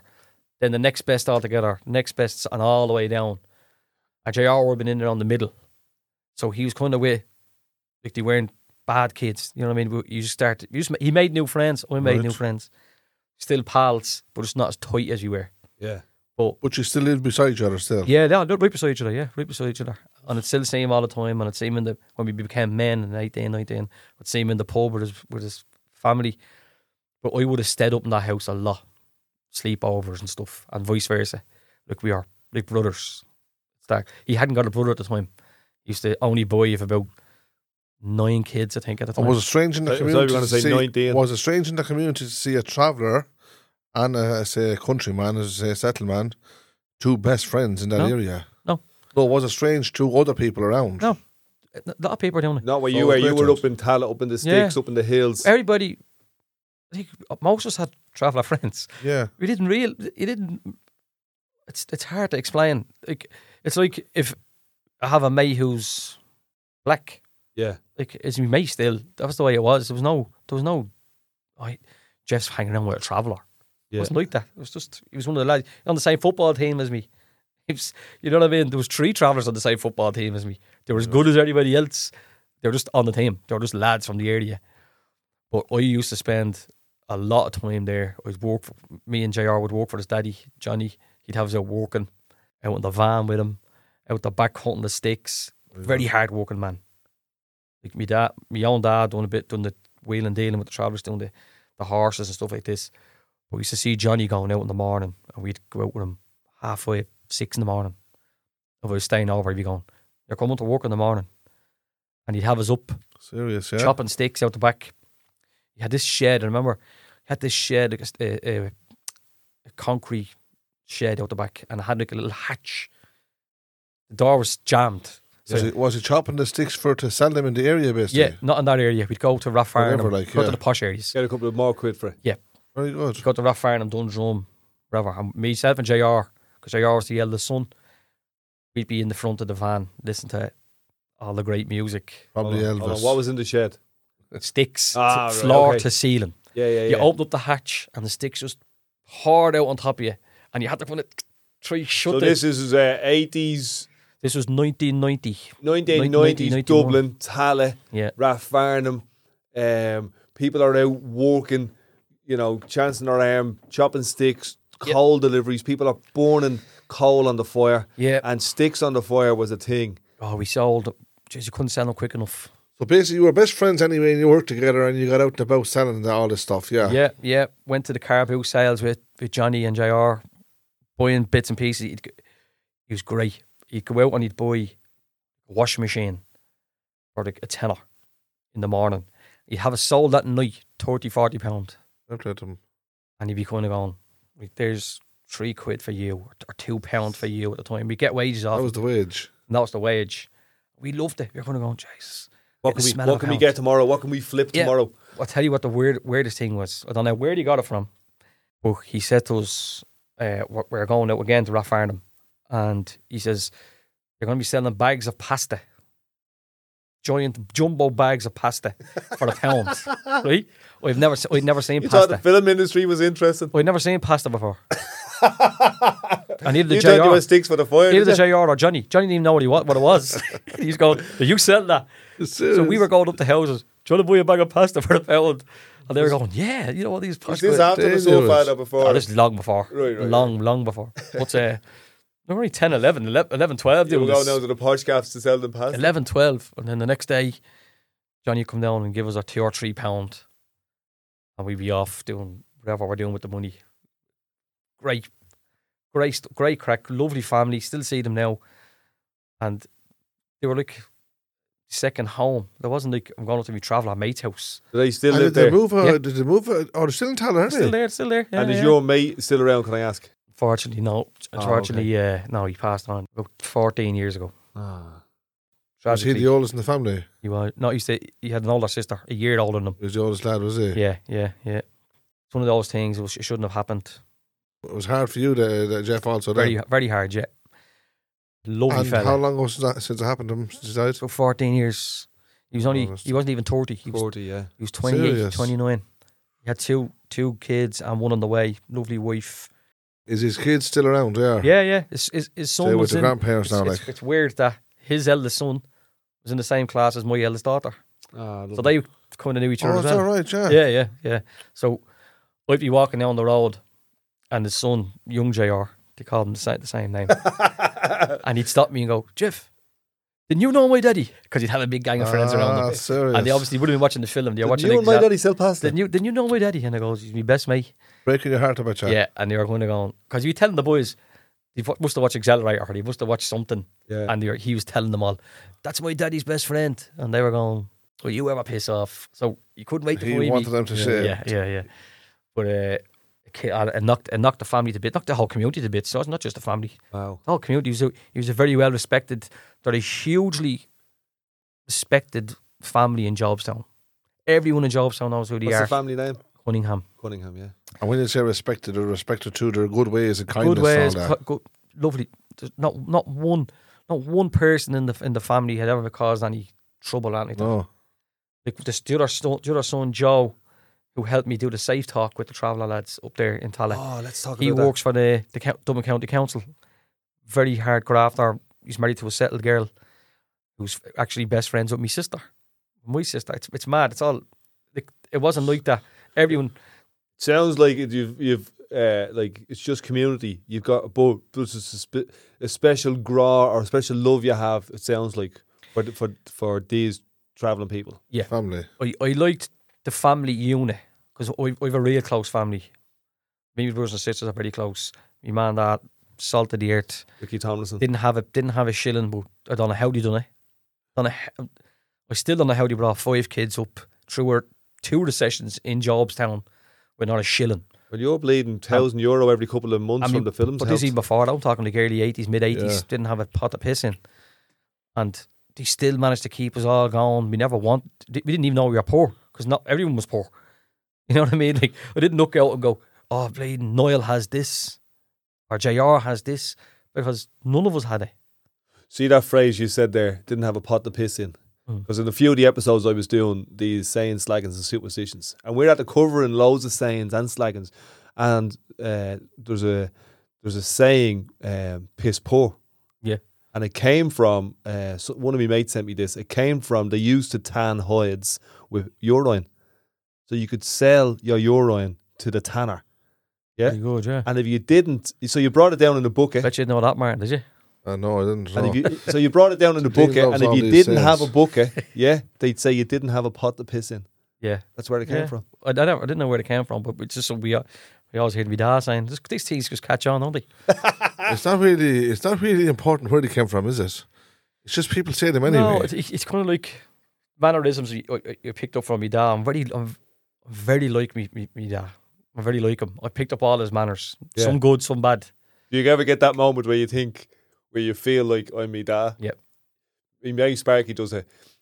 Sometimes he drives through a place and he starts pointing out, that's that place over there. That's where your man used to live. And he goes, that's exactly what me fucking dad does. But that's what we do. Like, I was listening to how Martin was talking about his father in some of the podcasts and how high regard he holds his dad. I'd be similar to that. El Flakes. I'd be similar to that. He's a great man. He's doing a great job on us. Bring up 5 kids. I'm my mother. Bring up 5 kids in that area with crime, poverty. Yeah, you're filling me heart. My dad's the same. You have to give them respect because none of us wasn't easy for them anyway. None of us ever brought a bit of trouble to the door. Never any trouble with police. Never any drug problems. Nothing like that. What he didn't have in terms of money, and my mother didn't have in terms of money. They gave us in love, and we didn't have holidays. Never went on a holiday. Never went on a holiday as a family, ever. But not Blackpool or Bosnia or anything like that. No. Went camping for 2 days up in the Hellfire Club. I used to go to a place up behind you. That was the only holiday we ever had. Yeah. Still remember it. We all still remember it. But my dad was, my man dad one of these kind of, my dad would be out playing football with all the young, me and all my mates on the road. He'd be getting in there, or he'd be bringing us off to play games somewhere, or playing pitching with us. We'd find ways of keeping busy still, like. Yeah. But was there many people in the area going on holidays at this, when you wouldn't be going at this time, like? Some of them, you'd not. There wouldn't be a lot of people able to afford holidays now, would there? No, some of them. Well, it wouldn't be to abroad. They might go to Basetown or Cork or Tramore or had something. the bleeding playground of the mountains, the Dublin Wicklow Mountains, and that was it. Like we used to go to a place up there from Ballymote. It was amazing. And we'd camp out in a place. We'd be up on the Kings River, a place up there. And I'm telling you what, and my dad used to bring us up, and we used to bring a kettle and a chicken and, you know what I mean, that type of stuff. Yeah. And we just make a holiday out of it. I'll tell you, myself and JR, and another friend of mine, Graham O'Donoghue, he's passed on as well. But the 3 of us were thick as thieves. And we had got a few quid off Johnny. And JR and his daddy used to watch the Westerns, right? Like a lot of travelling men like the Westerns. And he seen a film, and they were all out camping with marshmallows and sausages and like meat. So we wanted to do it. Yeah. So we bought sausages, and we bought a packet of marshmallows and burgers, and we got sticks out of forest beside us, and we went up the mountains, and we were going to be like cowboys. We lit a fire, and we were probably cooking the sausages for about 4 hours. Still raw. just hanging over the fire. Just singeing the skin. Still raw. We couldn't look at each other going, let's wrap this up. We're not built for this. We're not built for this shit. Great times. Lovely guy, lovely family. That's it. We get all things happening. Well, it's great that you can actually talk good about them, that you're not talking bad about them. Like you didn't have anything that's bad to talk about. No. I was trying to rattle my head because I knew it was probably going to be asked, and I was trying to think what negatives. There was none, wasn't there? I'm struggling. I'm struggling to think of what negatives some of the travellers in Jobstown. I can't remember any. And that's the kind of typical thing, you know what I mean? We mentioned travellers and we want to fill that space with something negative. Yeah. What I think this podcast is doing, and the conversation especially with you, is let's not be typical and do that. Let's explore the amazing stuff. Let's explore the stuff that actually really happened.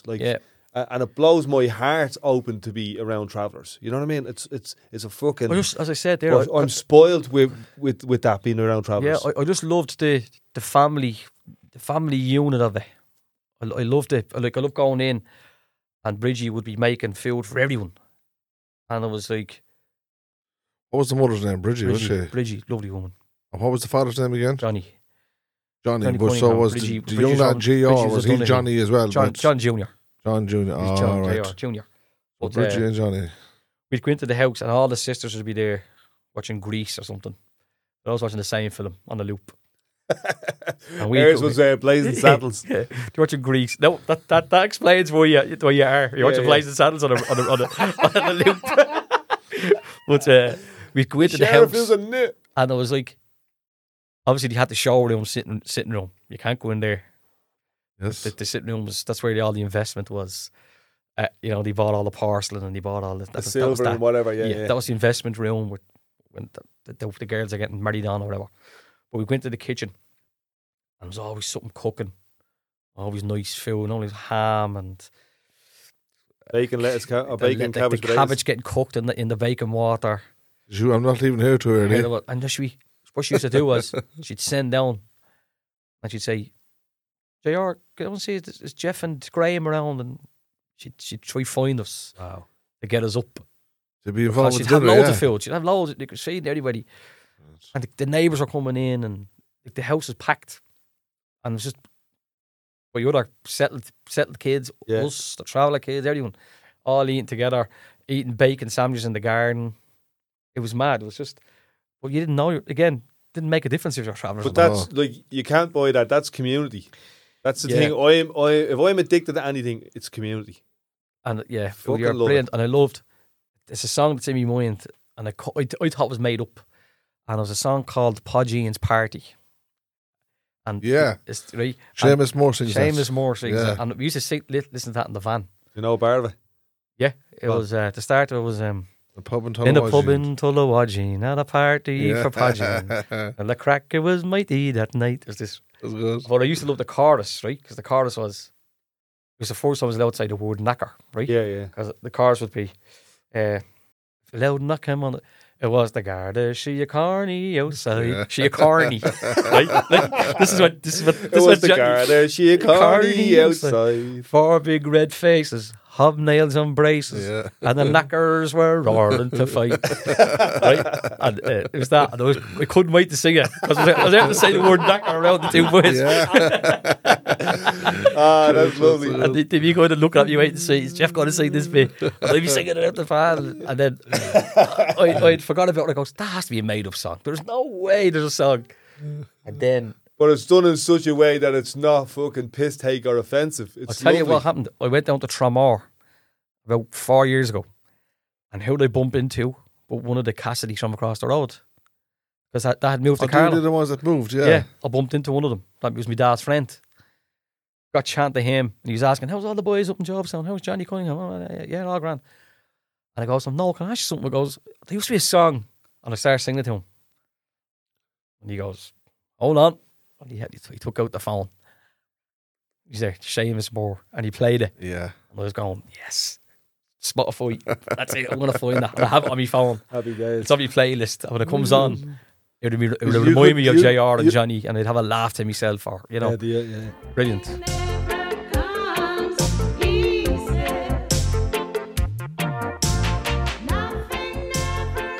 Okay, what I was saying there, Jeff, was, right, you're about an hour and a half here at the moment, yeah? Yep. And we fired all the questions we could at you, yeah?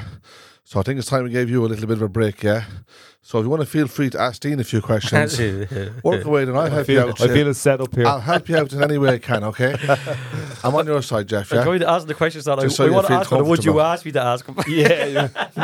Martin wants to plant the question in your brain. Feel free there. To vex me. No, I think what I'm getting is that obviously you've already explained why you set up the podcast in the first place, but and I know you're fascinated with the traveller culture as a whole. Blows me heart open. Why? Because I think, like, we're all traveller. Yeah, whether or not we want to bleed and admit it or not, we're all traveller. We're all fucking on this island. We're all nomadic. We're all living off the land, you know, for as many years as you want to go back. And I don't care how far you want to go back. You know what I mean? Pagan, fucking Viking, the whole bleeding lot. There's a bit of traveller in us all. We're all Irish. the community aspect of the travelling community, I just love community anyway. Obviously, there's the stones we can throw at the travelling community. How women are portrayed, the non-paying of taxes, the bleeding, the robbing, and all that type of stuff. But trust me, which we have in all walks of life. But settled people are black belts at that shit as well. There's no bigger fucking criminals than settled people and middle class settled people. And I was thinking about that. I get what you're saying, and it is all walks of life. And the thing what got me, especially because I was around them all the time, the whole robbing thing, and I got thinking about it, of where's that coming from, what's happening. And I was going to go, if I'm a father of 2 or 3 children, and I'm a young man, I'm 22, 23, whatever, and I'm not educated, it's not my fault I'm not educated, this is the way my culture has made it, and I need to provide for my kids. Not only that, but I've told my wife's father that I'm going to provide for her as well, because that's what happens. You're telling the wife, if I'm in that situation, I'm going to go, right, no one's giving me a job here. I'm trying. Because some of them do. And I'm going, I'm trying. I'm trying to get a job. I'm not getting a chance because of my education, which isn't my fault. I need to start providing soon. My kids are hungry. I'm hungry. My wife deserves a better life because I've told her father I'm going to give her a better life.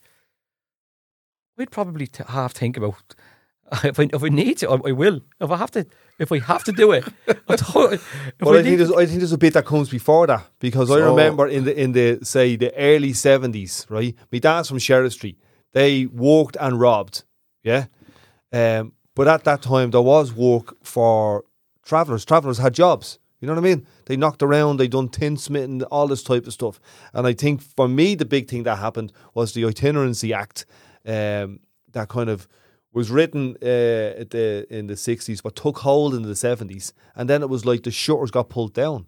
The shutters got pulled down at the end of the 70s. And I was told as a young person, don't play with the knackers. And I think from that type of time, all the options and opportunities that were available to everybody in the country, including travelling people, was kind of like, no, the shutters were pulled down for travellers. You're not getting these options and opportunities. You're going to be pushed out to the corner over there. You can't just pull up to any camp or any side of the road that you want. We're going to have special classes for your kids, actually. That was out in Jobstown as well, in one of the schools. They'd put the traveller lads in the same class as the kids who wouldn't be the best, the settled kids now, who wouldn't be the best academically. Now, we had a major issue with that, because JR, 6, 7 other traveller boys and girls were and they were as smart as I was at that time. And then we went into secondary school, and they weren't progressing as quick as we were. We were even acknowledging as kids, 13, 14. That's why they were the same as us 3 years ago in terms of academia. But yous have made them learn at a slower rate.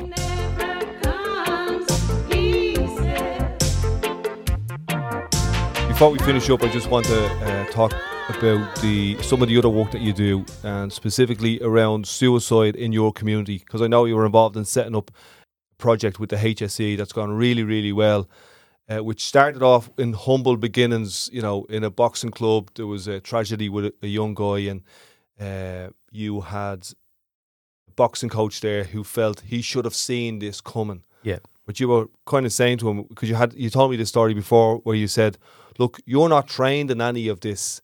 It's not like you're a mechanic fixing the car and you're fully trained up. You're a boxing coach. You're trained in boxing. You're not trained in suicide, especially in young people.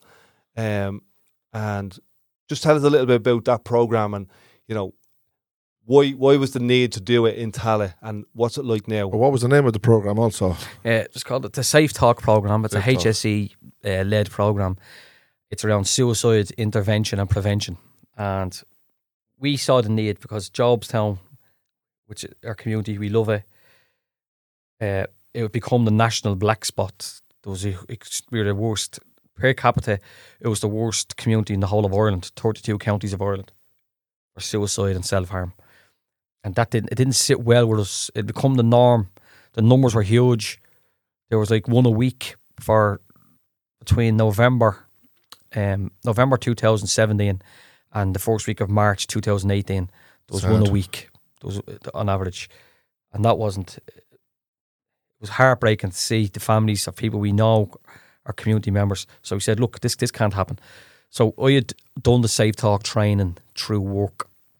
So I'd asked Frank Stacey from the boxing club and 30 other community members who would be interacting with young people more so. But we had bar staff, post office staff, chess club, so on. And they all said yeah. So we got the training done. We filmed the training. We filmed the people then. We went to them and got them to do a little bit of a skit on a video, basically saying, I'm Jeff O'Toole, it's safe to talk to me. I'm Dean Scurry, it's safe to talk to me. To let the community members know who actually has the training. There's no point in us all doing training if nobody knows who has it. True, yeah. It's pointless. I have to train in my house, but Johnny down the road is struggling. And this is just basic kind of suicide awareness training. It's signposted, yeah. The training is to notice the flags, notice the signs, and what to do next. That's what I was going to say. What was the training about? Like, were you actually reaching out to people to come and talk to you if they have problems in their lives, kind of thing, and what's going on in their heads? It's kind of noticing if we're close friends, Martin, and I know your attitude, I know your personality, and I start to notice a few things. Changes, like. It's given me the tools to have a conversation with you and ask you, are you all right? Like, are you thinking about taking it? Are you thinking about quitting suicide? Okay, kind of thing, yeah. Not being afraid to ask the question, and more so, not being afraid of the answer. Because this is the taboo question. Are you thinking about ending your life through suicide? Because people are afraid of the answer. That if he says, yeah, I am, shit, what the fuck am I going to do with this? Yeah, well, the question would be, are you all right? How are you doing? How are you feeling? You don't look the best. Rather than saying straight, are you thinking about committing suicide today? Yeah, and when you get the answer, this training is giving you the tools of what to do with it. So we wanted to have as many community members in Jobstown to have that training. The goal was that no matter where you are in Jobstown, there's no one more than 5 minutes away who has the training. And we done it. So you train people up, like, as you said, barmen, barbers, butchers, taxi fellas. Yeah. Within the first year, you had 88 people trained up, and the suicides went from one suicide a week to zero. 0 in the first year, 0 in the second year, 1 in the third year. And now the numbers are still... We're actually gone from the worst to probably the safest community in the country. Thanks be to God. And that's all about community. It's a community problem. So you face community problems as a community. There's no point in pointing the finger at HSE or pointing the finger at the council or pointing at anybody else. This is our problem here. Yes. So let's fix it. We're all community members. We all love each other. Let's fix this as a community.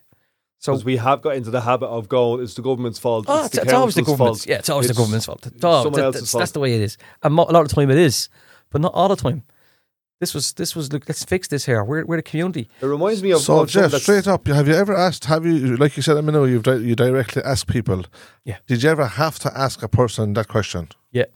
And what was the outcome of it? They said yeah.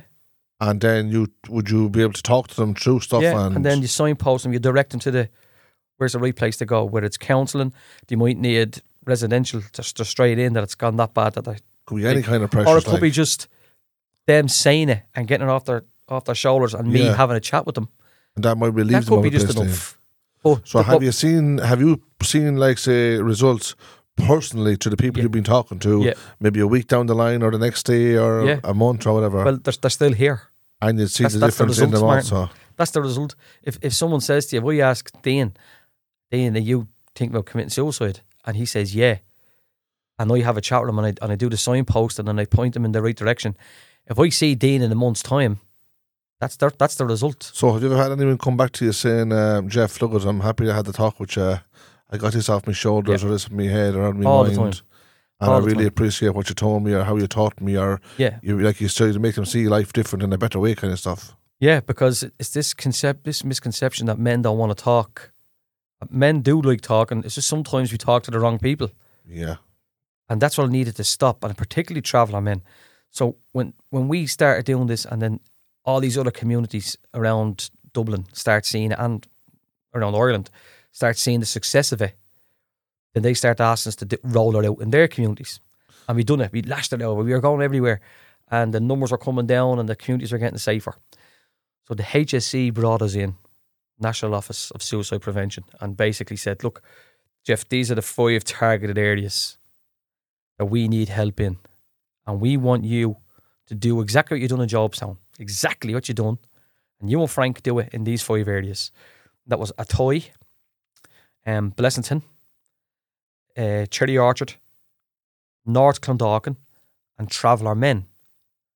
So they are going to go on Traveller Men. We know that's not going to work. And we're going, it is going to work. Yes. It is going to work. And your best mate was JR. Your best mate was the Traveller. I know all the Travellers in Tallaght and Jobstown. I know every one of them. I goes, this is going to work. And I'll tell you why it's going to work. Because they do care about the community. They're a very tight community, as you now know, Dean. Yeah. That they're a very tight community. Do you want to help each other? It's not all feuding. It's not all fighting. They do want to help each other. So, and by the way, we tried to kill them off with the fucking Traveller Itinerancy Act. But believe it or not, Dean, that one was the easiest one to get. Yeah. The Traveller Men was the easiest one. The first person they called was JR's brother, Joe, who had already done the training in Jobstown. Traveller, yeah. By himself. And I said to Joe, look, I know it might be far-fetched here, but is this a possibility? And Joe says, how many do you need? He says, I need 20, minimum. I'll have you 20 by the end of the week.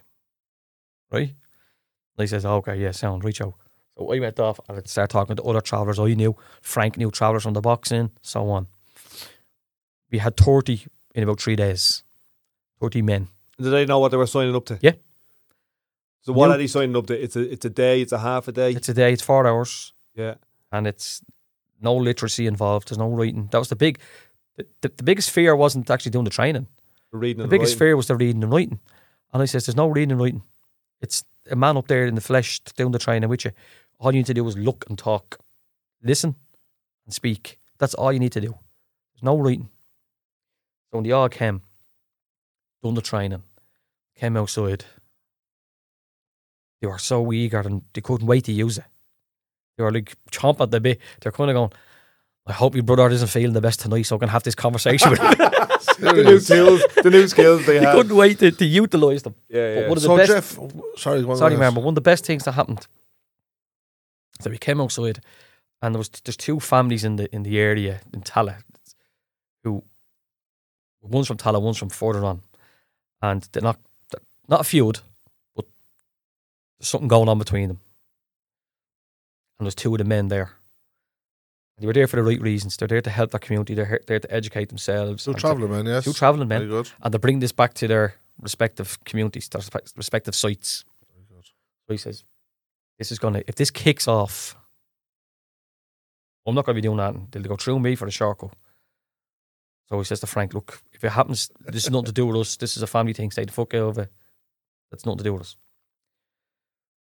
One of the men was in the car. The other man comes over to him. And I could seeing him coming. He opens the door of the car. He's expecting a bit of trouble as well. So he's getting out. He's a large man. So he's having a bit of a struggle getting out of the car. And he goes, I don't know. Stay where you are. And he put his hand out. Very good. Because he'd both lost people to suicide. Put his hand out. Says, look, I don't want to be fighting with you. I'm at the losing people. You're at the losing people. Let's just put this to bed. Brilliant. This happened before me and you. Very good. He shook the hands. And I was going, is he leading them on here? I was still expecting They weren't sure, but they showed respect to each other. I was still expecting a slap off one of them. I thought it was like is he couldn't have leading them on and he's still going to, and he got out of the car. He had a handshake. He says, look, let's just put it to bed. I don't want. They'd already agreed to turning up. They were open to it. Yeah. And what you were doing was providing them the space for them to just put their hands up and go, you know what, we've got decisions here and choices to make in our own community, rather than just letting feuds or vexing or slagging or any of that type of stuff take over. Yeah. We can take control here. It's a power. Yeah. And that's what I was trying to explain to a lot of the men, because lads, you are going back now into your respective community and you have tools that no one else on that site has. You have tools to help every single person on that site. Like Martin was asking you there, has anyone ever come to you? And I know I've done that training, but I've done the next level as well, which is CIS training. I've done that, yeah. And I found during COVID that people were coming to me once a week, going, I'm suicidal. They knew I had it, and they were coming to me. At that point, I didn't even have to ask them, are you suicidal? But I've used it. I would say I've used it every week since I've done the training. And I've said to people, and I've looked at them, and I've held their hands and gone, are you suicidal today? Yeah. And it's an amazing freedom. There's liberation from the heaviness. Just being asked the question sometimes enough, because it's like he sees me. He's actually listening to what I'm saying here. I'm not just traveller one. So right,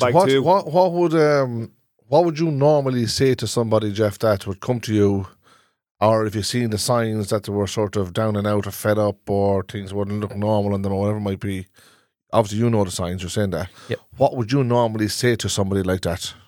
Well, I'd have the normal conversations first and say, what's the kind of words would you use? How are you feeling? You don't seem to be yourself, Martin. Right. You seem to be a bit angry, or you might be. You're a bit more distant. Right. You're usually upbeat and you're coming in singing. Yes. But I've noticed in the last couple of weeks you're not. Is everything all right? If he says, yeah, everything's grand, are you sure? Because I know it's not. Yes. Are you sure? And I still have a little. But if you're still adamant, so you sort of hesitate a little bit, like, would you? If you're still adamant saying, no, I'm all right, then I'm not going to push it, because now you know I'm there for you, because I'm asking you. You've seen certain signs. Yeah, basically. I'm asking you. I've acknowledged. I know Martin's not the best today. Would you assure them that they have someone to talk to, like, if they needed to? Yeah. So I'll say, well, if you don't feel yourself, you can give me a shout. I can put you in touch with someone, or I can help you myself. But what you're doing is you're reinforcing that he's not alone. You're letting them know there's someone there to help him, basically. I'm here for you. It's safe to talk to me. In other words, don't be shy to talk. Talk if you need to talk. There's people here. Because one of the biggest things is feeling lonely. Like, been there myself, and you're going, I could be in a room full of people and I feel I'm on my own. That's a hard thing. Well, they say that loneliness is one of the worst pains, isn't it? Yeah, and that's it. Like, people go, how should Jeff can't be lonely? She's always 20 friends. He's surrounded by everybody. Jeff sounds a pound. Jeff's this, and you're going to go, well, but in his own mind, he's not. No, Jeff's not sounds a pound. He's letting you think I am. Jeff is lost. Oh, I'm waiting for someone to say, Jeffy, all right, do you want to have a chat? Yes. That's what I'm waiting on, because I haven't got the balls to say it myself. Someone please fucking ask me. So I'm waiting. So if you have 20 people in your community who you know has that training, you're going, right, I don't actually like Jeff. Well, you can I'm not going to talk to him. else. But Dane's A1, Martin's sound. Yeah. So I'll talk to Martin. You're giving them the options. Yeah, it depends who they're comfortable chatting, basically. Exactly. Yes. I like Mary over there, or Winnie is grand, yeah. And the more people that have it, as you said in Tallaght, you're no more than 20 foot away from somebody who has it. There's better options. Yeah. So what we had done was the barman in the Jobstown pub, John Kilbride, had the most interventions. So he was making interventions all over the place. Most chats with people, the most safe talks. Safe talks. And he was signposting. You should talk to Jeff, or you should go to, there's the council numbers, call them. And he was actually ringing, look at one of my customers and blah, blah, blah. So we kind of picked up on that. So what we done was, we went to every pub in Tallaght and says, give me one of your staff and we'll train all of them. We'll train someone in every pub in Tallaght. And that's what we done. So now there's somebody in every pub in Tallaght that has to train him. Very good. Because if he's having that many interventions, or at the pub down the corner, or the pub down Tallaght Village, or the pub down Time So I've mentioned this to Martin before, right? And let's get 20 travellers down, and we invited people down. And at that point, I don't think they were ready to hear it.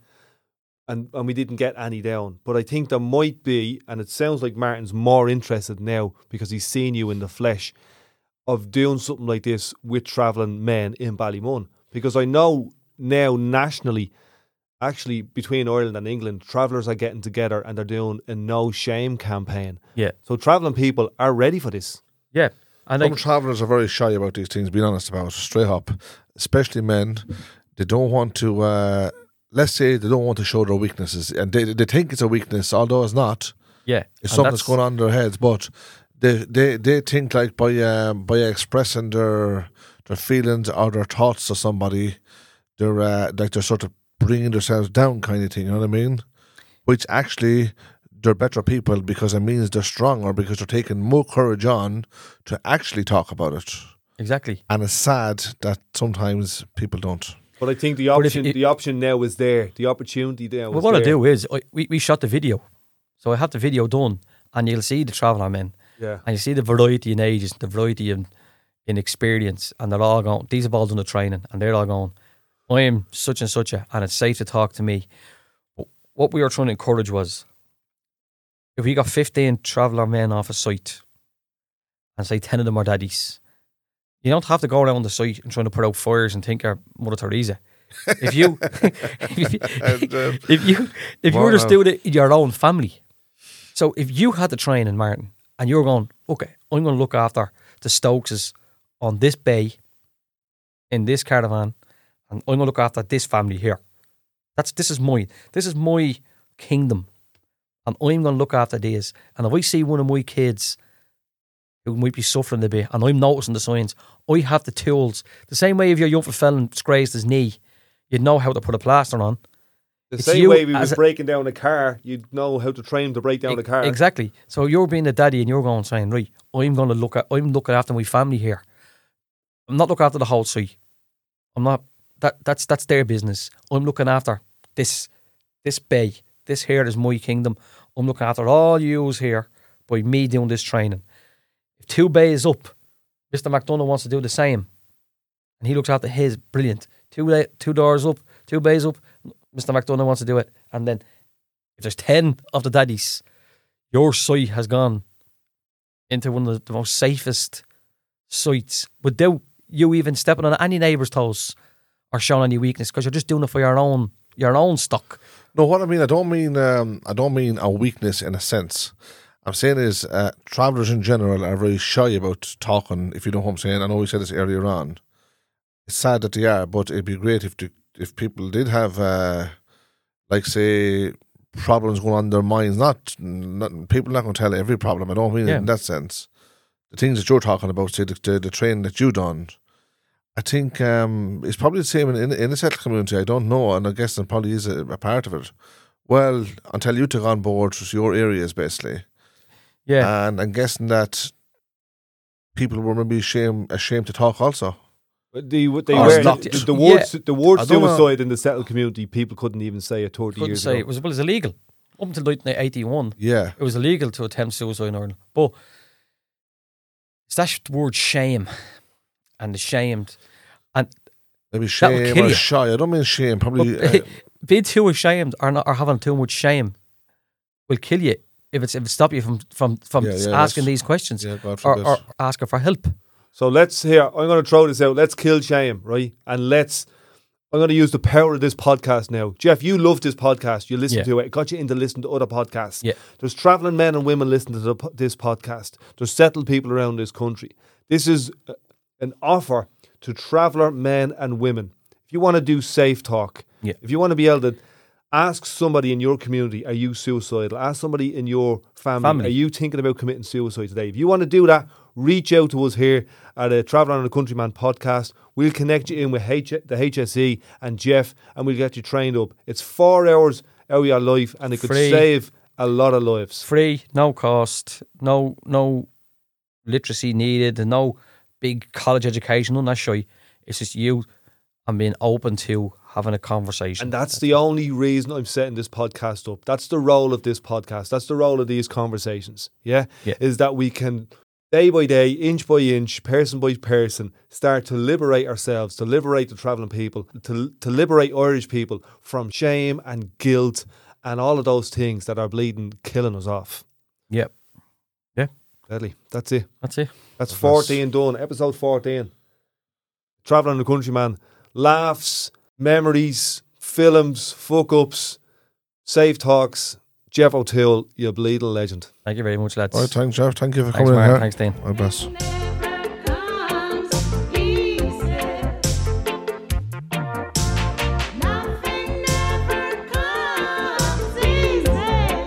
So that's us for this episode, Traveller and a Countryman podcast. If you like it, let us know, share it around, and we'll see you on the road.